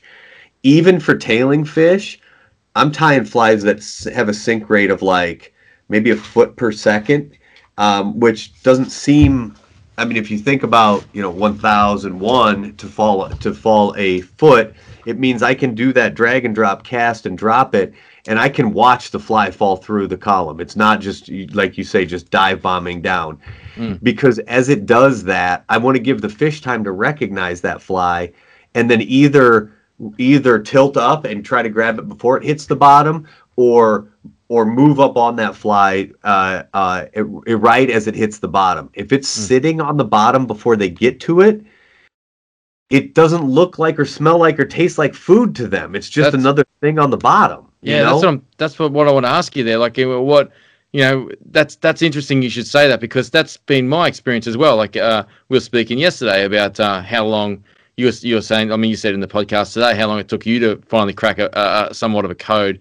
I did the same thing. I kept approaching it like a saltwater fish, like a golden trevally or something like that, or something that lives on the flats where you would expect it to be making contact with the bottom and have the fish chase it down. To finally seeing through, and I'll give him a shout, my friend Andy Bolch, who put us on to a great technique, and I've fished with other guys who've done the same thing, and it sounds like you do the same thing as well. What is it with these fish that seemingly will hunt something down that they've picked up off the bottom? Because what we've talked about with the physiology and what we learnt so far in this show and what we know is that unless there's some sort of stimulant there, they're not going to find it. I mean, like their way their eyes are, and I mean, unless there's some sort of movement there or some sort of stimulus there where they're going to pick up vibrations or scent, it looks like that would be the hardest way to catch them, as opposed to getting a reaction for them to recognize that thing is moving, that thing is food, and they probably preference that reaction over their other senses before they've realized they've made a mistake. Does that sound about right? Yeah. That's exactly how I would think about it, is that, so you got something that eats or that identifies food with its sense of taste and smell, and you're trying to get it to eat something that doesn't taste or smell right. So you're trying to rely on tricking its sense of vision. So it better look like whatever the hell it is they're eating, because it doesn't taste or smell like it. So it better look like whatever it is they're eating. And I agree too, in that it's got to have that some kind of action to stimulate their sense of vision. And for me, that falling or being swam in front of their faces is much more effective than having it just sit on the bottom, because it doesn't taste or smell right. And they're not looking for food on the bottom. They're tasting their way along or smelling their way along as they eat. So you got to have some type of movement to them. Now, there are exceptions to this, but even then it's still visual. But there are places where you can strip a fly along the bottom and a fish will try to run it down, where that's the visual cue. But those places are few and far between in my experience. Yeah, so like a still water clear. So the clearer it is, like the more muddied it is, I guess the more it'd be you'd get that scenario. You'd have the vibration. You'd be taking away the eyesight sort of thing. You'd be appealing to other sensory advantages that the fish has to locate prey. Whereas like you're saying, because we started off talking about your shallow running streams, and I'm guessing that like in that scenario where you're sight fishing, they're clear anyway, right? I guess to sort of bring back the parameters. Yep. So it's so when you're looking at catching fish on like heavy dumbbell eyes or something like that, the hardest. I mean, that's going to be extremely hard to do, to drag it across the bottom in a clear water shallow scenario. Is I guess what we're offering the advice to people to think about their approach in that respect, I guess. Yes, and along with that is I should also be real clear with people. I'm tying flies that are the size of my thumbnail or smaller. Yep. I'm fishing 8s and 10s, maybe 12s. Yep. And so they don't support large dumbbell eyes and a whole bunch of rabbit fur or something like that gets heavy. It's a very lightly weighted and usually heavily dressed relative to its size, right? So you get a slower sink with some bunch of hackle on it, a soft hackle, or a tail, some kind of a chenille tail, for example, or something like that. So you're right. So then you get that much slower sink rate. It's also so visual to me of a sport that I need that fly not to dive bomb, because I oftentimes have to see the fly so that I know when that fish ate the fly. Yeah, yeah, like when they throw their lips at it or something like that. Yeah, yeah, exactly. I got to know where that fly is. Yeah, and so a small flies, John, and I've used this technique here quite a bit. I should maybe do more. John Montana is a really prominent fly angler out in Washington State, Oregon, that fishes the Columbia River, and he fishes 2 flies, and he puts like a red San Juan worm, and then about 18 inches below that, he ties what he calls a Montana hybrid, which is a soft hackle with a red tail. And he'll throw that rig over the fish, and he'll drag it back just like we mentioned, and he likes to, what he calls, split their heads, put a fly on either side of them, and make them commit one way or the other. But if you think about it, 2 things happen when he does that. He's using that red fly as a sighter, so he can see where his flies landed, that front fly, that red San Juan worm. Yep. But secondly, this is another thing people forget about with carp. Their eyes are on the sides of their heads, which means they have a cone-shaped blind spot right in front of their face. Because they can only see, they're seeing out of one side and out of the other side, and their vision doesn't cross until about 6 inches in front of their face. So you put a fly right in front of that fish, can't see it. When John splits their heads, he's putting he's putting a presentation in front of each eye, basically, or six inches in front of the fish still, but it's showing it to each eye. And then his visual cue is, do they turn their head? If they turn their head one way or another, he assumes that they turned on one of his flies, and he sets the hook. So when I'm presenting a single fly, I try to keep it to one side of the fish or the other, so it's not in that blind spot where, with those fish, those eyes on the side of their head, they can't see what's directly in front of their face very well. I wonder with that, like this, I'm just thinking back to some of the eats for me, and I'm not in the thousands like yourself, but they seem to make that they have seemed to have made that decision. Like, I wonder, when you're talking about that blind spot, if you were going to drag and drop and let that fly slowly sink down, and if you were if you're going to fluke it that much that it's going to drop directly over the top of their head, I wonder if losing that line of sight to them makes them react as well. And it may be, I doubt this, but it may be far enough away for them to only be able to use that sight, the sense of sight, to be able to make that decision before everything else kicks in. It's a really interesting way to think about it. Yeah, that very well could be that very well could be what happens. It also could be that that they know they have a blind spot, obviously, and so there could be when you get that sort of reaction grab as the thing's falling out of they may want to get at it before it leaves their field of vision. Who knows? And then I know that in Lake Michigan. So where we have the best luck over here with stripping something along the bottom is places like Lake Michigan or some of these big reservoirs where it's a very sterile environment, real clear water, very sterile environment. There's not a lot of nymphs for them just to forage on, or real soft bottom where they can go dig worms all day and never have to work too much at it. So they've sort of had to adapt to become a little bit more predacious, and in those instances. When you have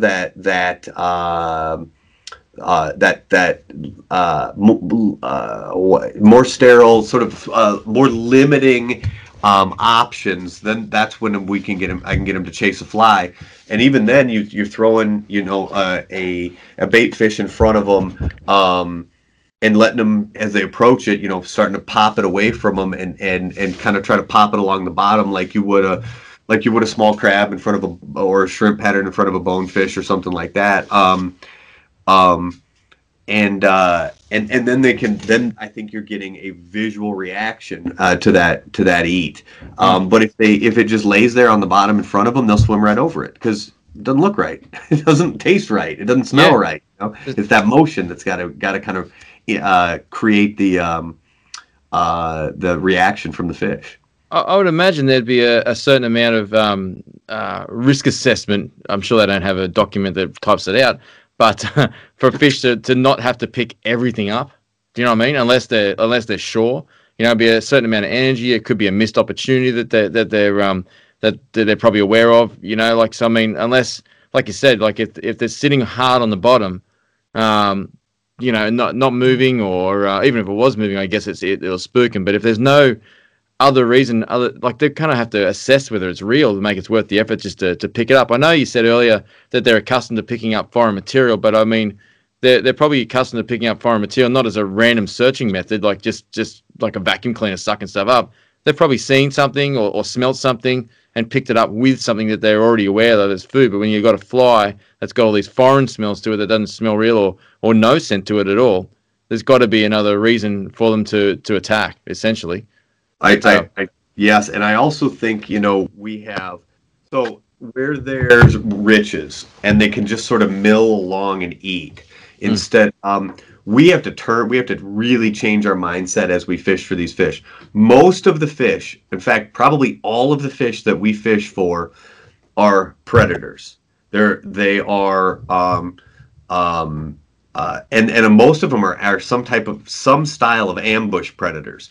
You know, the muskie and the bass are the most obvious ambush predators, but even trout in a trout stream are predacious, and they're trying to find a line where they can sit and they can grab insects as it goes by, or find an undercut bank where they can hide and then take a swipe at small bait fish as it comes by or whatever. They're predacious. So it's like, now carp, when they're in that grazing mode where things are really rich bottomed and they can just work along and eat stuff, they're less like a lion and more like a buffalo or a cow, right? And they're just kind of eating the grass that's in front of them, and it's abundant. They're not going to chase down a tuft of grass that's stripped in front of their face. They're surrounded by it, right? They're just going to keep grazing on that. And so you have to change your presentation mindset from, what would I do to get a lion to chase a gazelle?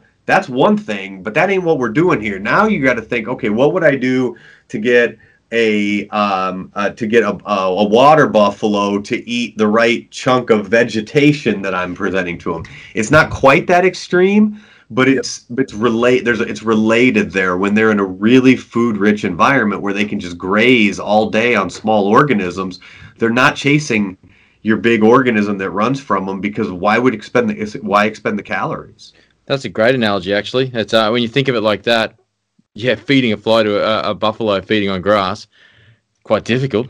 That's for sure. What's it going to take? You kind of got to put it in their way. I guess you'd have to. That'd be the only way to do it. Yeah, and it's not. And like I said, with the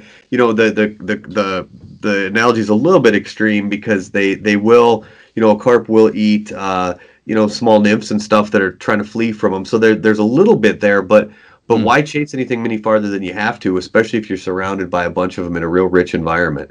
If you're on a clam bed in the Columbia River, you are surrounded by clams. So you're not chasing a big crayfish that's stripped away from you. You're going to keep your face down and keep eating clams all day. And that's sort of how the carp end up reacting.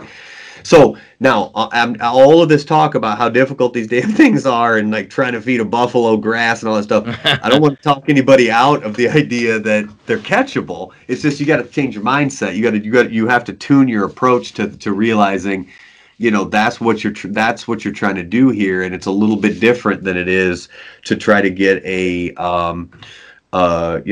pike to eat a pike fly, or a bonefish to eat a shrimp that's fleeing, or a snook to eat something thrown at it in the mangroves or something like that. Well, it's just a matter of understanding their habits, their physiology, and tailoring your approach to that, really, at the end of the day. I think that, I don't think you would ever put anyone off, like carp fishing from what we've heard here. I think, if anything, people who have experienced it and experienced it in a difficult way, could probably listen to this podcast and reflect on their own experience and go, well, that would probably explain that, like as long as I mean, we spoke about this yesterday in what we talk about on this show, as long as if people come away with a donut from their fishing, like they truly are defeated if they can't build on that experience to further their progress into the future. And if you've got a donut and you're lost as to which way to turn, and you're listening to this podcast, and you could probably relate to some of these behaviors that you've observed on the water, because I mean that's the one thing you sometimes can take away if you can't get a grip and grin shot, really, is just your observations. If you don't get your butt kicked, if you're not getting your butt handed to you when you're carp fishing every now and again, you're not doing it hard enough. Yeah.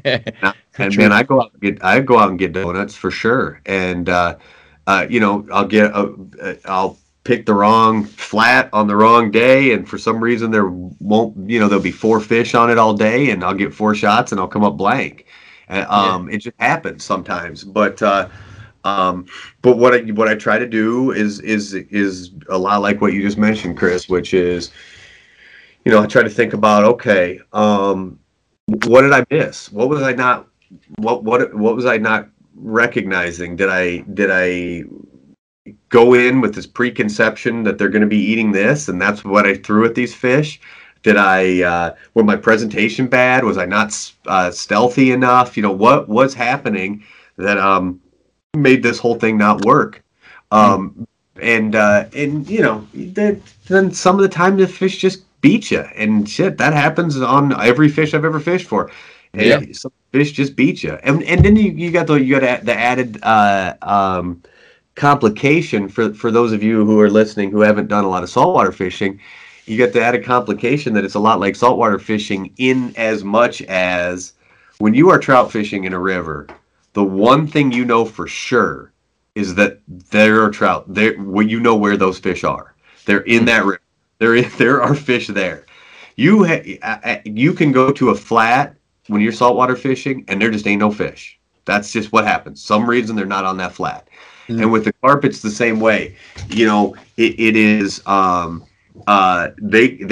They might be there and they might not be there. And if they're not there, I mean, they're just not there.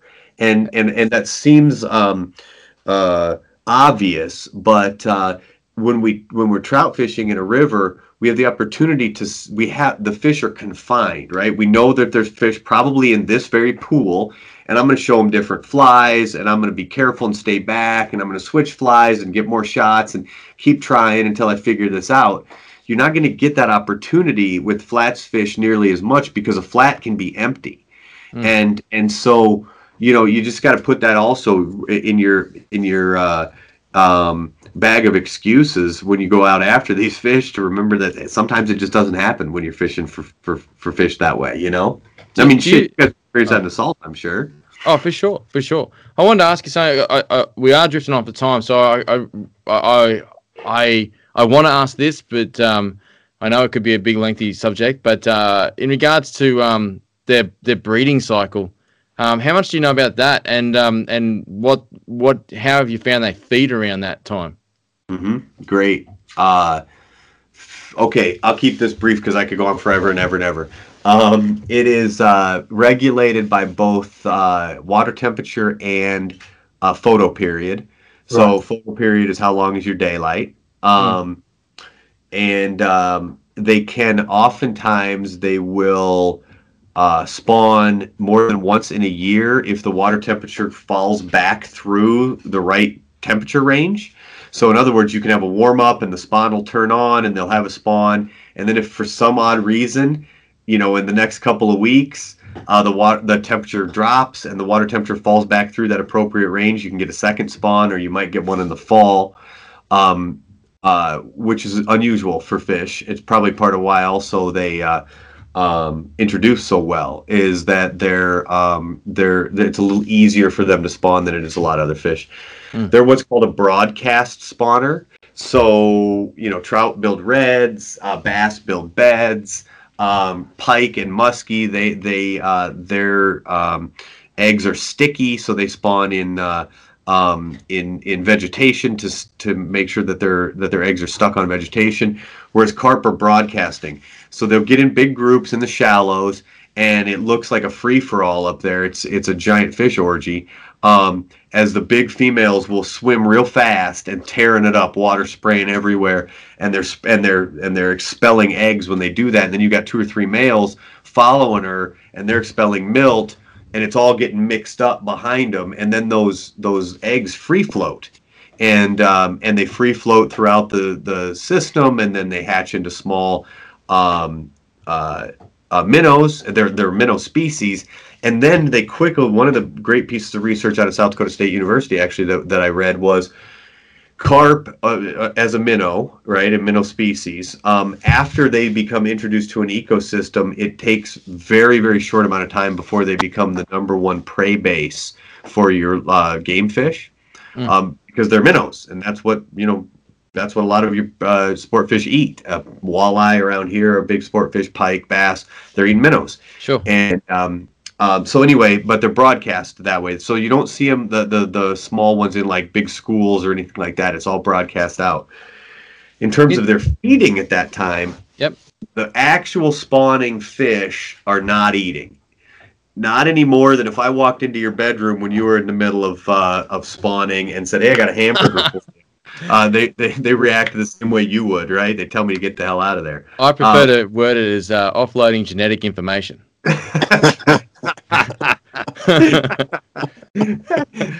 But let's please continue. But they do what will happen is, because they're in big groups, I love to find them spawning, because I'll go to the edges of those spawning areas where they're making all that ruckus. I'll go and work the edges, and the fish will peel off out of the spawn and move out there to feed and rest. And those are very, very targetable fish. Okay. And it's a really good chance to get a shot at a big female that you may not see up on the flats very frequently throughout the course of the year, because she just tends to stay deeper, because she weighs 30 pounds. Yep.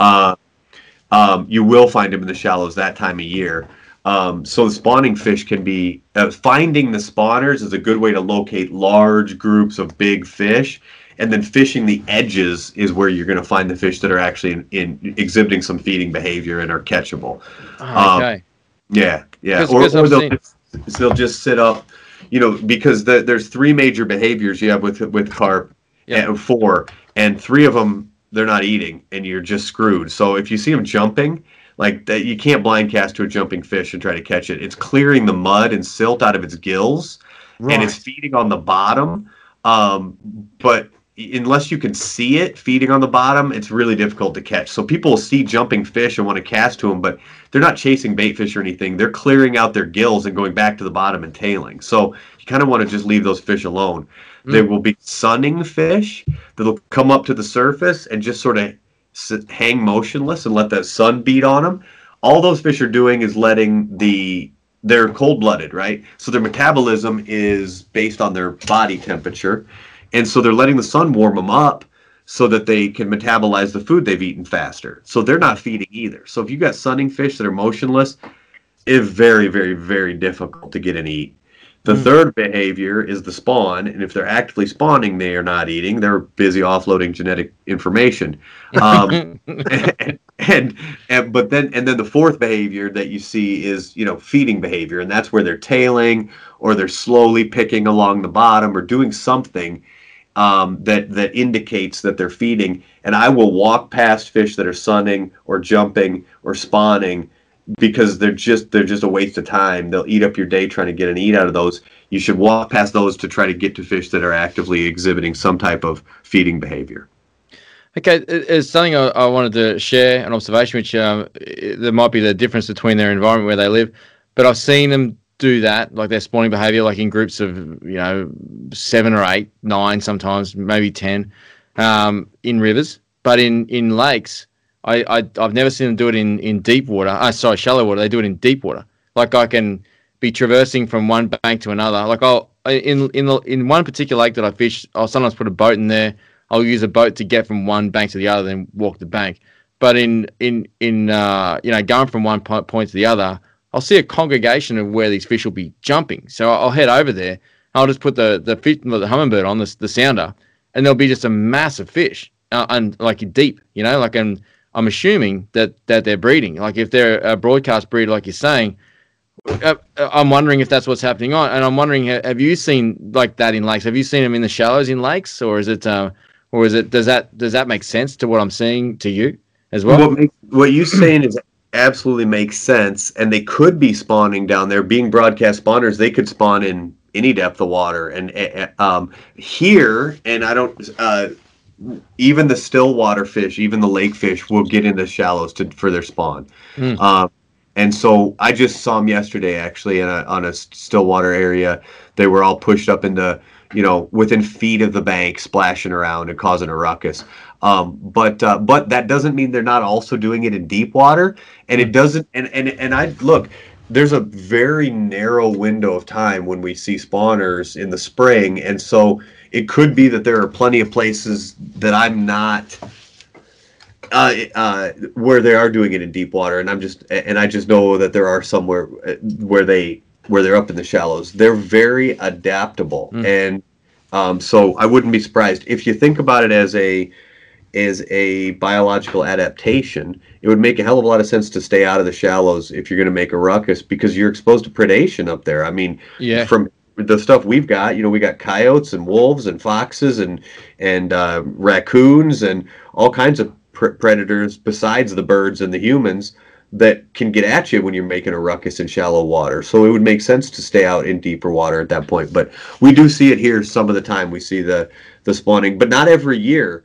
Which is interesting. Now that you say that, I'm guessing that there are times when they're spawning in deep water, because there are lakes I've never seen them spawn in, and certainly they are. Yeah, I've never seen it. Must be deep water. Yeah, I would imagine that would be the time you'd probably use a floating line and a big heavy fly while you're in a boat. You could probably bomb those schools if that floats your boat. But I mean, to me, carp or sight fishing, I'm not really interested in that. But it's very interesting. That how adaptable they can be. But it makes sense, like what you're saying, like in that particular lake, like it's very clear water. There are there's a lot of wildlife around. I believe they're a big diet of the local drop bear population as well. Wait, the what? Local what population? Drop bear. What is that?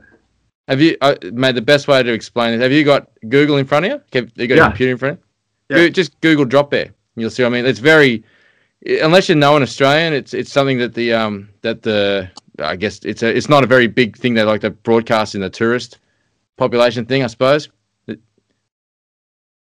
Oh, I'm gonna look it up when I can get my phone to work. Oh, okay. Sorry. Yeah. Oh my gosh. Yeah. So that's that. Like they'll hunt. I mean, they'll get down there and they'll scoop carp up. Yeah. Yeah. Yeah. Sorry, Dan. That's a national joke, that one, mate. You should see the pictures on the internet. I know. You should have heard I did this to the guys on the SBS podcast. I had them going for about a half an hour. They were blown away that we were actually living in amongst these extremely dangerous creatures. I got a picture on my phone right now of a koala with fangs. If you look deeper in it, there's whole websites where people have built for this reason, just to perpetuate this joke that they got Wikipedia pages and like they're talking about this beast that stands as high as an adult male that just hunts purely is a carnivorous koala type thing. It's wild. It's so much fun. So I apologize, man. I'm just having a bit of fun with you, but yeah. No, you got me. I give you that one. Another one down. I love it. I think before we roll out of this podcast, Dan, I think a lot of listeners would be pretty disappointed if I didn't ask you of some of your favorite carp recipes, mate. It's pretty popular in Australia. Oh, carp food recipes? Yeah, I like to eat the roe. The roe, yeah, you do because that's pretty popular. We've got a very famous angler in Australia here called Andy Balch, who I've heard of him. You've heard of him, yeah. A lot of his actions probably would have transcended international waters. I've no doubt in my mind, but he's quite the aficionado of very fresh carp roe. And is he the one who sent me the Facebook message on carp sashimi? That would be him. Yeah. He does like to telegraph this stuff to anyone who listen. That's for sure. That's how I met Andy. I got a random recipe come through for tempura carp, and I felt sorry for him and have been friends with him ever since. Yeah, that was nice of you. Yeah, I think it was the carp sashimi one he sent me. And we've shared recipes, although he likes his really fresher than I like mine. I like to salt mine a little bit, but That makes sense. Yeah, you yeah. sound like a sane person. I think Andy likes it straight from the vent. Well, and then for fish head, he uses those heads for fish head, well, stew or whatever it is he makes. I don't know what he makes, man. He's a wild man, that's for sure. He's a big fan of river meat, that's for sure. I had a neighbor that was from Russia and found out I catch carp, and this is the God's honest truth, and was so excited and asked me to bring him some carp. And I was like, yeah, man, I can bring you some carp. And so I got a couple of 4 or 5 pounders, smaller ones, early in the spring when it was cold water. And I brought them home, took the heads off them, gutted them, and scaled them, and brought the fish over to him. And he was pissed because he wanted the head left on it. Because when you bake carp, according to this Russian neighbor of mine, the heat doesn't distribute right if you don't have the head still on it. So he didn't take those, but the next 2 I caught, I just gutted them and brought them over with the head on, and they stuffed them and baked them. That's wild. That's so gnarly. The entire neighborhood stunk like carp, man. I'm telling you, that was a terrible, terrible idea, but he was excited. Oh, it's funny you should say that. The first time I went to find Andy's house, he said the GPS doesn't work here, but just open your window of your car. You'll tell where we are. It's so it's funny you should say. Actually, I'm noticing a bit of a parallel there between Russian and Bolsh. Like Bolsh. I'm guessing. I didn't realize he was Russian. He might be Russian. He could be Russian. It's wild. Hey, I want to let the listeners know as well, Dan, before we go, that you told us that you're about to start up a podcast yourself. Yeah. Yeah, right. So one of the places I write for is a site called Gink and Gasoline, which is a really well done website that has new content every day, videos and articles and all kinds of stuff from anglers, fly anglers all over the country. And I do a lot of work with those two guys, the 2 guys who own it. And we're launching a podcast. It's called the Tales on Tales podcast. So Tales, Tales, like stories. Tales on Tales, and we'll be launching very, very soon. We've got a number of them in the can, as they say in the industry. Now that I'm show business type. Yep. Right, show business type. Right, and so the best way to find that, if you're something people are interested in, is to pay attention to the Gink and Gasoline website, or we have a Tales on Tales podcast Instagram page that has officially no photographs yet, and in fact, it also doesn't even have a cover photo, but it'll have one on in the next hour or 2, and that's where we'll make announcements about the upcoming episodes and things like that. So if people are interested and they like podcasts and they don't have enough already on their docket, I would appreciate the followers. That'd be good. I think if anyone's gone, I mean, people will go this far. People who usually get this far through our podcast previous to this one generally are fans of podcasts, that's for sure. But it will, they have to be, I guess, otherwise they're clinically insane. But I need to point, because I found it yesterday after talking to you. Like I know you'd explain it there, but I just want to be clear for people that are looking for it. The Instagram page is at Tales on Tales podcast in those words. That's right. Yep. Yeah, that's right. Yep. So yeah, no, that's cool. I think I'm really looking forward to that, Dan. So you're saying that's you said yesterday that's primarily going to be stories, right?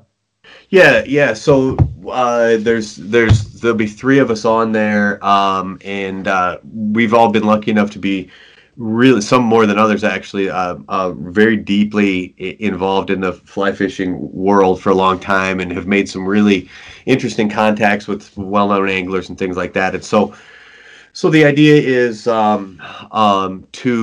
have the podcast be a lot of both informative and educational, or excuse me, both informative and entertaining, I guess. And the idea is going to be there'll be a lot of stories. It'll be a lot of story-based stuff between Lewis, who has spent a ton of time for years in the Bahamas and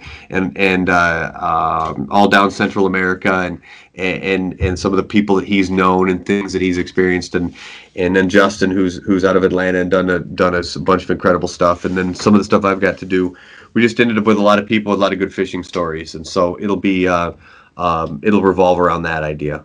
Oh, cool! That's really great. I think the more fly fishing podcasts we have in the pod universe, the better off we're all going to be. That's for sure. Yeah, particularly when it's sharing great information. I think we all benefit with information sharing like that.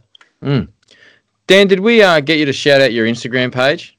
Yeah, my Instagram is DC Frasier. That's Daniel Curtis Frasier, DC Frasier. And I appreciate the follows. That's a good place to see any stuff I got coming up or what's coming out. Or you could find me on Facebook, Dan Frasier. That's Frasier spelled just like Frasier Crane. Yeah. From Cheers. Yep. That's what. Yeah, I was just about to reiterate that one in there, just like the dude from Cheers. Yep. That's right.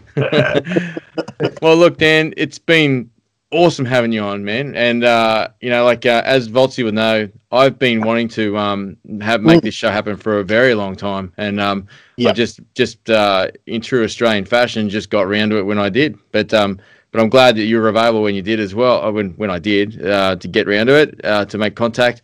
And I just want to say thanks for your time.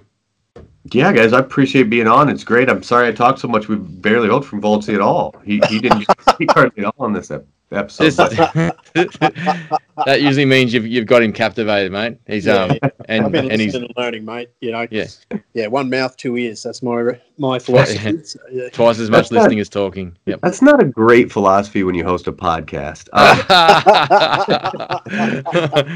No, I'm just kidding. I really appreciate it, guys. It's been a great time. All right, Dan. We'll let you go, dude. And mate. I think anyone who's listening as this, that's just listened to this wealth of information that you've kindly shared, would be doing themselves a disservice to if they were to try to look further into it and not look at your book. That's for sure. The Orvis Guide to Carp Flies. I appreciate it. Yeah, no worries, man. All right, we'll talk soon, hey? Thanks, fellas. You've got a lie and you know how to use it. You got $1 and a fiscal plan, running on the tide of a misconception. You told a lot to everyone. I had a life once, I had a mind once. Now if I use it, gonna lose it. Put out the fire in everyone. Big shot, don't listen to you. Listen to you. Gonna get the fright of your life. Black tie, they just wanna forget it. Black tie, now you're gonna regret it. Black tie, they just want to watch you fall, to watch you fall. Another slice of Australiana, another greased up political hand. It's drier than a bone, so you drain the basin. Cold and cotton, what a master plan. A grain of sand, a piece of land.